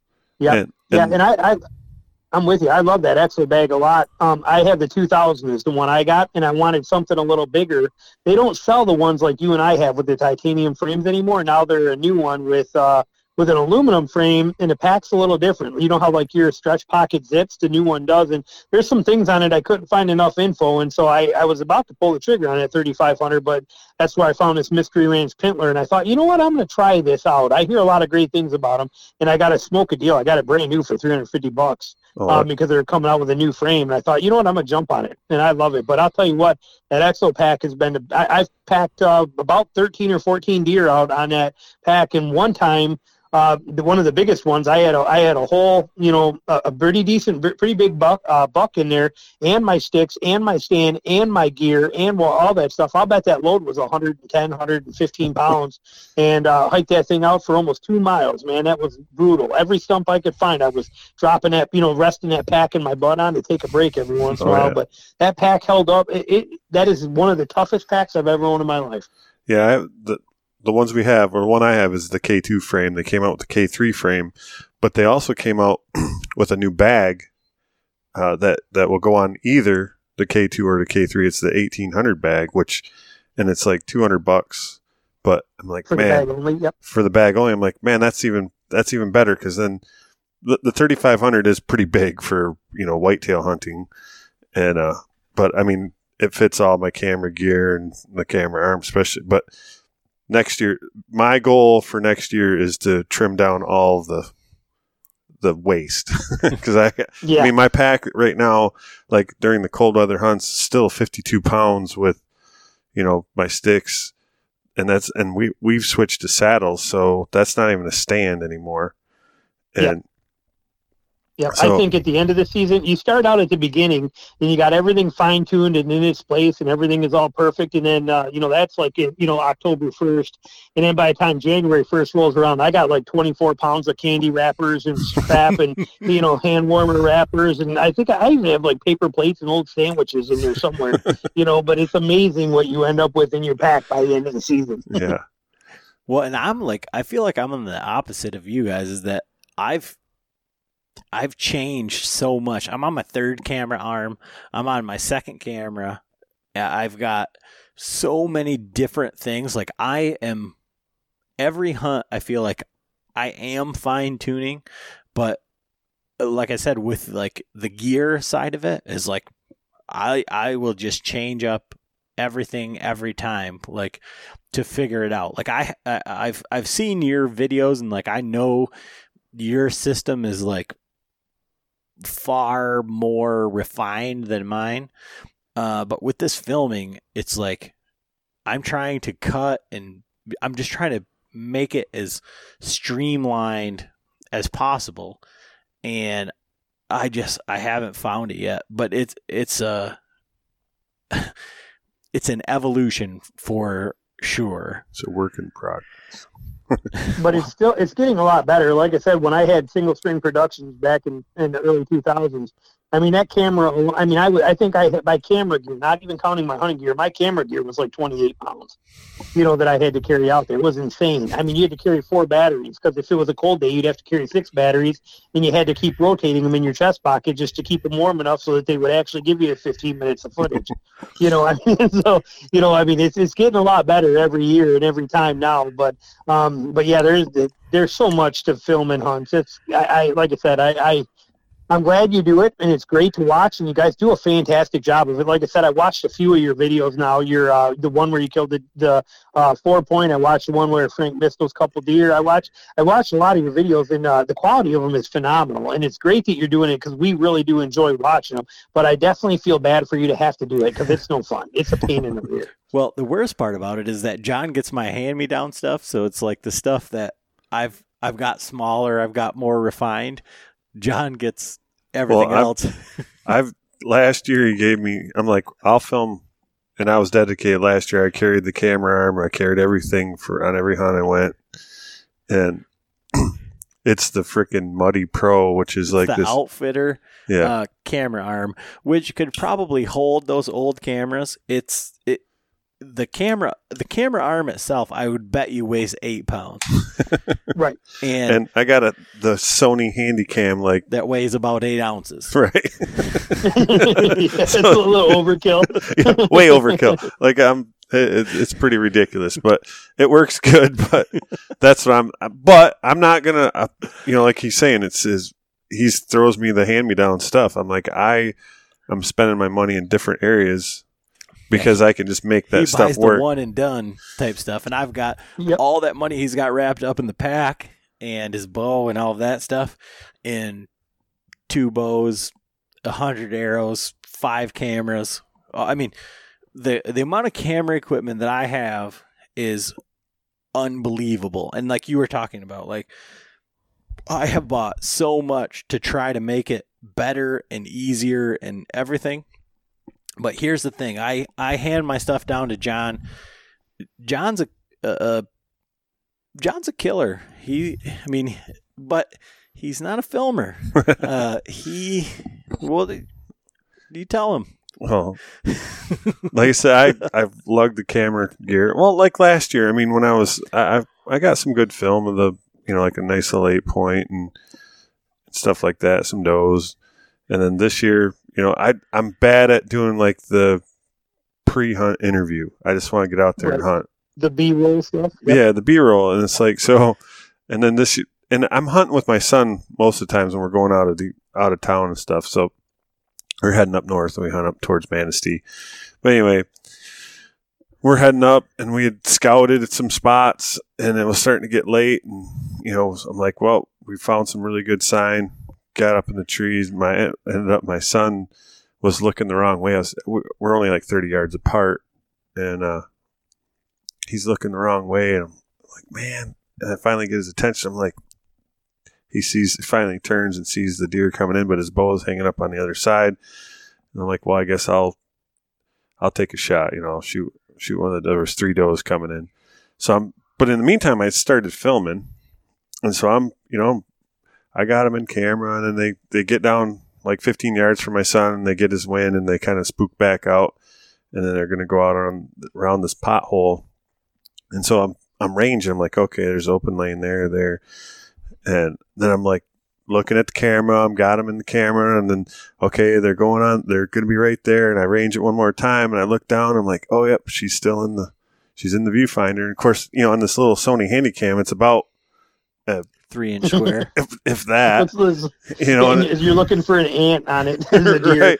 And I'm like, okay, I can still see it in frame, so I draw back, perfect shot. And I look, and I'm shooting the Shure Bright Knox. Knox are bright. And I look, and I didn't even follow the deer because I looked in the viewfinder, and the knock isn't in there. I'm like, there's no green light. What the hell? And so then I kind of span around. I'm like, oh, shit. So I go back to where the knock is, and there it is. I mean, it's super bright. So I should have been able to see it. So I'm like, oh, shit. Quick rewind it and play it. Sure enough, I was on the wrong freaking deer. So all that, she only went like 60 yards up over the hill and, died. And then my son, he videoed me, we videoed the recovery and stuff. But I'm like, well, so much for being a freaking camera, man. I'm like, filming the hunt. I'm lugging all this shit around all season and I screw it up. But yeah, I've been there. I killed one, and I killed a deer up in Unit 487. The one that's up. What is it? Owasso up there, and but I ended up killing a doe up there again back in the day when it was a TB area, so I had an extra tag. Went up there and go to shoot a doe, and I shot that doe, and I'm like, okay, I look down at the camera and it's off. It's like, what is going on? I didn't turn it off. The battery died right in the middle of this whole process. It's like, oh, this stuff was so frustrating. Dealing with all that. I did record. I took my daughter on a bear hunt this year, and it was her first bear hunt, and I recorded that whole thing, all just with my cell phone, but I was in the stand right above her. I wasn't hunting. I was just there for her where she was hunting, and I watched her kill that bear. That was amazing, and that video, that one's on my YouTube channel. That was incredible. And was really fun, and that I really enjoyed because I get to relive her experience over and over again. Every time I watch that video, I have it on my computer, right on my, on my desktop, her video of that, and I watch it all the time because there's so much power to that video and being able to relive that experience. But as far as videotaping myself for other people to watch, I don't do it much. I do a lot of tips from the tree stand, where I talk about stuff, but as far as like trying to film a shot, I'm not doing it.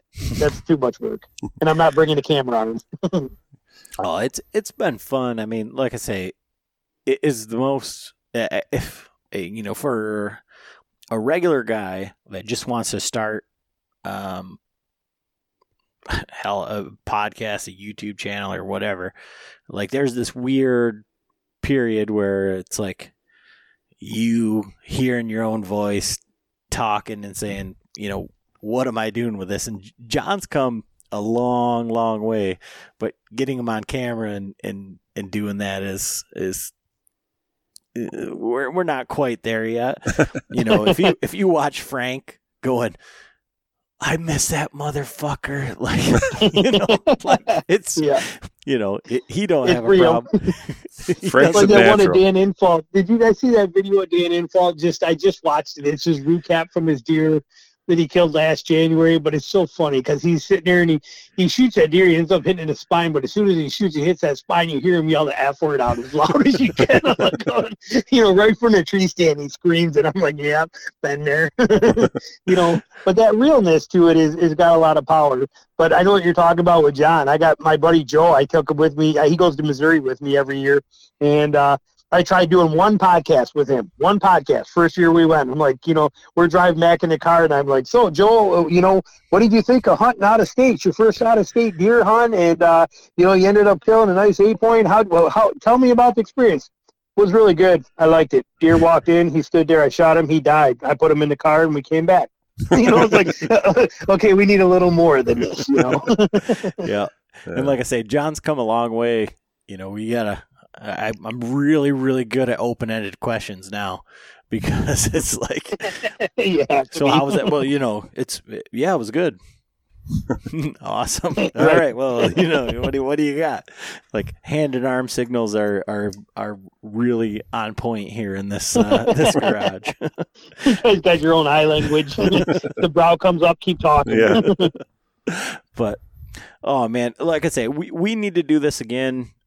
Being the proximity, we'll have to do it in person and do a video podcast with, talking about gear and other stuff. I mean, like I said, for our listeners, you've got to check out all of Jason's content because there isn't a more like real, down to earth and we'll say fanatical gear guy, and it's all with reason. It's not sponsored by anybody. Nobody's telling him we'll give you this money to talk about this. And most of the time, he's telling you not to buy stuff, and he's telling you to put your money where you need to. And I think the number one thing on that podcast was don't buy anything until you buy an out-of-state tag or tags for your state and overtime, vacation time. Yeah. Yep. I mean, Yep. that's the most, and that's incredibly powerful for people that think that, I don't know what sick fanatic bibs cost or whatever, but it's like a $700 pair of pants. That's a lot of hunting time. So, yep. I actually bought a couple years ago. I bought a pair of Sitka Timberline pants. They're the only advanced technical hunting pant that I own. And I own a Kuiu vest too. I own a couple pieces, but they're again strategically purchased for a reason. But like, give you an example, those pants, I've never worn it. I've always hunted in just regular cotton, cargo pants. That's what I wear. And they work for me, and I don't worry about them. But I bought those because the first time I went to Kansas, there's all these deep 10 or 12 foot deep river cuts, like these little channels that come off of the rivers, and they're dry, but you got to get down. You have to get down them, and they're undercut. So you're basically sliding down on your butt, and then you're crawling and climbing up on your hands and your knees to get out of them. And I was so tired of my knees and my ass being soaked from doing this stuff all the time that's why I bought a pair of Sitka Timberline pants, because they have waterproof knees, waterproof pants. Because after 2 days into my first trip there, I wore my I've always been a big fan of high quality rain gear. So I had First Light, a Kuiu shoe catch jacket, and First Light Boundary Storm type pants with me. I wore those pants every single day for the rest of that hunt to keep me dry from that. And as soon as I came home from that hunt, I looked and I bought a pair of Sitka Timberline pants. I only wear those pants when I'm in Kansas, and I wear them because I have to slide down these hills. I'm a short guy. I'm only 5'6". I mean, if they made boxers 3 inches longer, I'd have to wear them as pants. So for me, trying to slide up and down those washes and deal with that, I was, always had a wet butt and wet knees. So those Sitka Timberline pants, they solved that problem for me. I would have never bought them and paid I didn't even pay $230. I got them on sale because they were a closeout Moss model, but I would have never paid that much money for them if I didn't need to have them. I went 25 years of hunting without needing them. As soon as I needed them, I bought them, and I bought the best possible option that I could get for it. Same with a pack, like your Exo pack, until I needed to have a high quality pack to be able to pack meat out, I didn't care and didn't spend the money on it. But once I started boning deer out in the field and packing them, I wanted the best for me, my highest capable, most durable, longest lasting pack that I could have. And that's what I bought. So, buying gear is good, but only buy the right gear and when you need to have it, not because your buddy does. All right. Yeah. I mean, if I bought all the stuff that I buy and the stuff my buddy does, my wife would kill me, because John Right. has all the expensive stuff and I have everything else. And it's the same amount of money. Don't get me wrong. Right. But I feel like I literally have to try it. But like I said, I just really appreciate you taking the time and coming on with us tonight. One of the things we always ask, and I think we dropped the ball in the last one, is we ask, what is your bow setup? That's kind of John's. I asked him last time. We talked about his arrow weights and stuff. I mean, for a traditional guy, it's a little weird. Yeah. Because you could tell us that you were shooting anything and we'd be like, oh yeah, awesome. But, what is it that, what's the bow that you're shooting in your arrows, arrow weight? And are you shooting carbon, wood arrows? Yeah, we did talk about wood arrows. And then what I want to know, and maybe our listeners want to know, but like I said, I don't really care. I want to know. So we're going to educate people. What's the difference between longbow, recurve, reflex, deflex, all this type of stuff? So what are you shooting and kind of go into that sort of side of it? Okay. Well, I shoot what's considered a hill a hill style longbow or a American semi longbow. My bows are basically, they are still laminated, so it is a core wood and a limb wood and then fiberglass front and back, like a lot of your traditional bows are. But my bow is 100% straight, top to bottom. There is no reflex, no deflex. There is no locator or dish to the handle. It is a straight broomstick handle. It is a standard classic, like Howard Hill would shoot longbow. And I had mine made by Steve Toure over at Northern Miss Longbows. I've shot a lot of bows, but I met him and had my first bow made by him about 6 years ago, and now I own, I think, 5 bows of his, 5 or 6. And I love his bows. They're the best bows I've ever shot. And so I have him build them. And I shoot, like I said, a hill-style bow. My bow is 57 pounds at my 26-inch draw length. And I make my own strings. And my arrows, I do shoot carbon. I shot wood for a lot of years. I love wood arrows. And you can even get a wood arrow that's more durable than any carbon arrow you could ever be or could ever find if they're built right and footed right. But wood arrows require a major time commitment to make them and do them. So I don't shoot. I haven't shot wood in quite a while. Actually, I haven't shot wood in about 18 years because once we had kids, was where I just never found the time to make them anymore. So I shoot carbon now.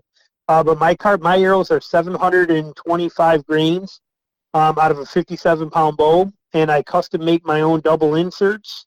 I take 200 grain brass inserts, and I take one of them, and I use my grinder, and I grind the lip for the front of it off so that I can turn it around and put them back to back. And then I stick a finishing nail in there, pound it down to lock them in together and glue them together, and I stick that whole 3-inch long 200 grain insert into the shaft. And then I use a steel 100 grain broadhead adapter and a 150 grain Magnus 1 2-blade 1.5-inch wide broadhead. So I got almost 31% forward to center weight, and it's 450 grains up front on a 720 grain arrow. That's impressive. Yeah. The arrows matter. For a traditional guy, we can't tune our bows. And we also don't shoot far distances. So for us, it's all about, and also they're slow. I mean, my bow shoots so slow that if I take a 30-yard shot at a 3D range, if nobody else is around and I shoot and let go of that string, if I don't like where the arrow's heading, if I got my Nikes on, I can run down there and catch that arrow before it gets to the target. So we need the penetration, we need the power, we need the momentum. And it's funny because, I can't think of actually that buck I killed in Kansas because I went through I hit him and then I stuck in his elbow knuckle on the other side on exit. That's what stopped it. But other than that, I don't think I haven't. I can't tell you the last time I didn't blow through an animal, with the arrow sticking in the dirt on the other side. That's 57 pounds with a little 26-inch draw. My draw is so short that I could probably take the limbs off of a crossbow and just get rid of the stock and shoot it like a recurve, So it's, so that's, that's the setup. Now, as far as difference in bows, what separates a recurve from a longbow is on a recurve, the string touches the back of the limbs somewhere along the route. Okay, so like on a recurve, how the string comes up and hits it on that curl right where the limb tip curls, that's what designates it as a recurve, is the string comes in contact with the limbs before it reaches the knot points, on there. So that's technically the legal classification. But recurves are very nice, but they're very springy feeling, and you feel the limb tips open, you feel the main limbs bend, and they're also a very easy transition from compound guys because you do usually shoot. Most recurves are set up with the same kind of a almost, I call it like a pistol grip, like you have on a compound bow, and you have that bigger shelf, and you have that real big sight window, and so they're very easy transitions from a compound to a recurve. And they're solid bows. They're rock solid, and recurve is usually a little faster than a longbow. There are exceptions, but typically speaking, they're faster. And then a longbow, there are basically there's quite a few subcategories of it. A reflex deflex bow is one that's going to have it where the limbs are going to kind of curl a little bit. They lean forward, and then they tip backwards from the riser, and then they tip forward again. That's the reflex and the deflex. And that's designed to give it a little more speed to it. You're going to have a little more speed out of them. There are hybrid bows that take that to a much more exaggerated level. You see a lot of those today. They look more like a V shape when they're strung than like a D shape like a normal longbow would be. And there's a lot of great ones out there. And then you have a ASL style, American semi-longbow, or a hill style bow like I shoot, which is just a straight bow. There is no reflex or deflex to it. And then to get real technical, you have setback bows where the limbs angle back. You got, string follow bows. You got reverse handles. There's a lot of different categories to them, but basically keeping it simple. Reflex and then reflex, deflex longbows. And then you have hybrid longbows. And then hill style longbows and recurves are pretty much, there's some variations there too, but for the most part, they're pretty much the same. Well, like I say, I appreciate that because you could have said it, I shoot this and that, and we'd have been like, oh, awesome, real cool. But like, it's just not, it's not one of those things. And, I have a Martin recurve takedown, but it's built off of a compound riser. And what I'm finding is that, I got it years ago, just to shoot chipmunks at our property, and we were shooting them with compounds and destroying a bunch of arrows. Right. And so I was like, well, I'll get a recurve. Well, I got a 50-pound recurve. I got what's my bow set at, John? 29. Yeah, 29 inch. I got 29-inch draw, and this is 50 at 28. So I drew this bow back the first time, and I shot an arrow in my backyard, and it blew right through my picket fence. And I was like, whoa, this is not exactly what I expected out of a recurve. And, this is like a legitimate bow, but the Martin Jaguar happens to have a compound riser that's had limbs built for it to be a recurve. So shooting it off the shelf, I'm gonna have to build a. Yeah, you pat it. Yeah, and I don't know anything about that. I didn't even know anything about that. I put a whisker biscuit on it, and I've just been shooting it that way with my compound arrows because, like I said, I just want to shoot chipmunks and red squirrels, and I really enjoy shooting it. It's, I would say, 100% more difficult than shooting any compound that I've ever shot. But like you said, it's more like when I've been shooting at water bottles and all sorts of other stuff. And like when you hit it, it's like you said, it's like addicting. It's like there's a point to it where it's like, oh my God, I need to do that again. And fun factor. And so I need to, like you said, there's a much bigger sight window, and it's everything. I mean, I could put a sight on it, I could do all that, but I've been told by other people is like you need to build up that shelf so that you can shoot it and just sight down the arrow. And like John, it's going to be one of those like cocaine type addictions of if I build this, then there's going to be repercussions, It's definitely a lot of fun. Do either of you guys ever been bow fishing? Oh, that's what I was going to say is I used to bow fish all the time, and we started out, we had like this old American compound, and then I ended up getting a little bear grizzly. It was like a 45 pounder or something, and that thing was, there's no sights or anything. The only thing I had a reel tape to the front of it, and that's so addicting. That's why I was telling Adam, like, or if I go down this route, it's probably not going to be good for my compounds, I'm going to have to get you guys on the water this spring. I'm real big into bow fishing. That's why I don't even turkey hunt. We bow fish so much all year. I actually, I've had a few boats, but my last boat I had it custom built down in Alabama specifically for bow fishing, and brought it up here. And this thing is amazing. And I'll get you guys out there on the water. But I mean, especially for bow fishing, traditional bows are amazing because you don't have to, you can just shoot so fast with them. Right. And the shots are close, and it's just never-ending fun. And I got tons of bows. I got all kinds of right-handed, left-handed bows. I got reels. I got everything. I'll have to get you guys out there and give that a shot. You do it at night in the dark. You're out there on the water. I got, lights generated. Like I said, it's quite the setup. And man, I'll tell you what, you want to talk about fun. Going out there and shoot, 2 55-gallon drums full of carp and gar and stuff at the night. It's a blast. Oh yeah, we used to do it as teenagers. Before we could drive, we'd have my dad drop us off at the lake, and he would drop us off as it was getting dark, and he'd pick us up as it was getting daylight again. We would pull all the way around. We lived close to Bear Lake and Muskegon Lake down here, and we'd start in Bear Lake. We'd go all the way around Bear Lake, and then halfway around Muskegon Lake down to the cob plant, and then all the way back. We had headlamp. No, we had what we used to use was we had a 2x4 stuck up in the front. We had an old V-bottom boat that we got from my grandma. Okay, yep. And we'd stick a 2x4, and then we had a nail on it, and we'd have a lantern up front. But then we'd have to tape. Like one of the first times we did it, we almost lost the lantern because we burned right through the freaking 2x4. So we had to wrap the 2x4 with tinfoil. And then we wrapped the back of the lantern with tinfoil so it wasn't shining back in our face because we'd pull it back up.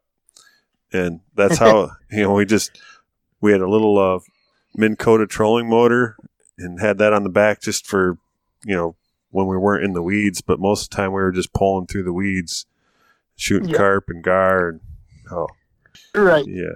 It's a lot of fun. There's no doubt about it. And you don't need a lot to do it. Like you said, any bow will work. Just need a reel on the front. I mean, heck, my first bow fishing boat I did was a canoe, and I stood in it and floated down this river standing on it. And I only fell 9 times. And then so the next day I wanted to improvise. So I took, like you did, I took a 2x6. I C-clamped it to the gun rails across that thing sideways when I got out there. And at the other end, I took an old Coleman cooler, and I duct taped it shut, and I screwed right through the 2x6 into that cooler. So it was like a little outrigger 3 feet out there, and that stabilized me. And I fished out of that thing for a whole season before I bought my first boat, And then I bought a used boat, and then, one thing leads to another. But it's something, even fishing off the banks, it's a lot of fun. But if there's ever a reason for a compound guy to buy a traditional bow, it would be bow fishing. Get it from a garage sale. Get a Sammoc Sage for $130. That Sammoc Sage bow that you can get is probably one of the most underrated bows in the world. That thing is phenomenal. We have 3 or 4 of them here. Both kids have one. My wife has one. We got spares for other people, but that bow is awesome, and it's $140. And if you want heavier limbs, they're $40 on Amazon. The thing's just incredible. Take down and everything for a dirt cheap price, and a real good bow. But bow fishing definitely the way to go for if you're playing with a traditional bow. That kind of calls for it. It's a lot better shooting fish with a recurve or a longbow than it is with a compound. Oh yeah, 100%. I personally will take you up on that offer, and whether. Oh well, I'm definitely. John, you'll have a blast. It'll be an absolute riot. Like I said, just don't put me on the bass. I'm a bass slayer. I mean, it's just what it is. Oh, big fish. I couldn't hit the carp. I can tell you that. Those are usually really big. But carp are big. Well, they got a lot of goldfish on the bay, and it's funny because my daughter has this obsession with shooting goldfish. And it's we'll see a goldfish, and it's in 8 feet of water, and the thing's about the size. It's the size of a freaking goldfish. And I'll have to keep spinning that boat around while she shoots at this thing for 45 minutes straight. And it just sits there. It's come on, now. Let's go on to some other fish here. Oh yeah. Oh man, like I said, I could talk to you for hours, and I can't wait to do this again in person to talk about gear. But it sounds like the next podcast may be a bow fishing podcast, and I really can't wait to do it. Where can everybody follow along with everything that you're doing, and if they want to buy the course, how do they go about doing that? Everything is on, as far as the courses and the podcasts, you can find the podcasts on iTunes, iHeartRadio, all that kind of stuff. I think I'm on Stitcher or Spotify. I don't know. I haven't paid attention to those platforms in a while, but iTunes, iHeartRadio, and then all my podcasts are also on my website. If you want to download them and stuff, TBW Podcast stands for Traditional Bow Hunting Wilderness Podcast. TBWpodcast.com is the website. The courses are on there too. I have 2 courses. I have the bow hunting course, and I also have, if anybody's interested in, getting ready to buy a new car or new truck or new side-by-side or boat or anything like that, I have insane mad skills at getting the absolute best price on all that stuff. And I actually have a course I put out that'll teach you how to, just save incredible money. I only launched it 3 weeks ago, and there's about 40 people in it, but already since I've launched it, and 3 weeks ago, I've had 4 people already that have bought new trucks with it that have saved over $15,000, over 10, over 20% on each one of their trucks they bought. So that's out there. That's courses on the website. The videos I'm a little slow at putting on the website because I got to do it manually. So for the videos, just go to YouTube and search for Traditional Bow Hunting and Wilderness Podcast. You'll find my channel right there. But I do eventually put them on the podcast. I'm just pretty slow. I think I'm about 3 months of videos behind right now because it's just a pain in the butt to load them and label them and do everything on that actual website. But everything else on the website, tbwpodcast.com. Videos, hit YouTube, search for Traditional Bow Hunting Wilderness Podcast. Well, I mean, this is a lot of fun. I drag John into these podcasts, kicking and screaming. I tell him this is when it's going to be. You show up and we'll do this. You impart your knowledge and I'll impart my people skills, and that's kind of how we do these. But this has been a lot of fun, and I do really appreciate it. But I think those are all the questions and everything we got for this evening. So perfect. Well, I'm looking forward to doing it again, and anytime you want to. Like I said, one of these days I'm gonna learn how to do interviews. I gotta solve that and figure it out. Maybe I'll have you guys on this show. Maybe once we get you out there on the boat, we'll bring you on and you can talk about your bow fishing experiences and stuff like that too. So that'll be perfect, man. That'd be great. Awesome. Sounds like a plan. All right. All right. Thanks.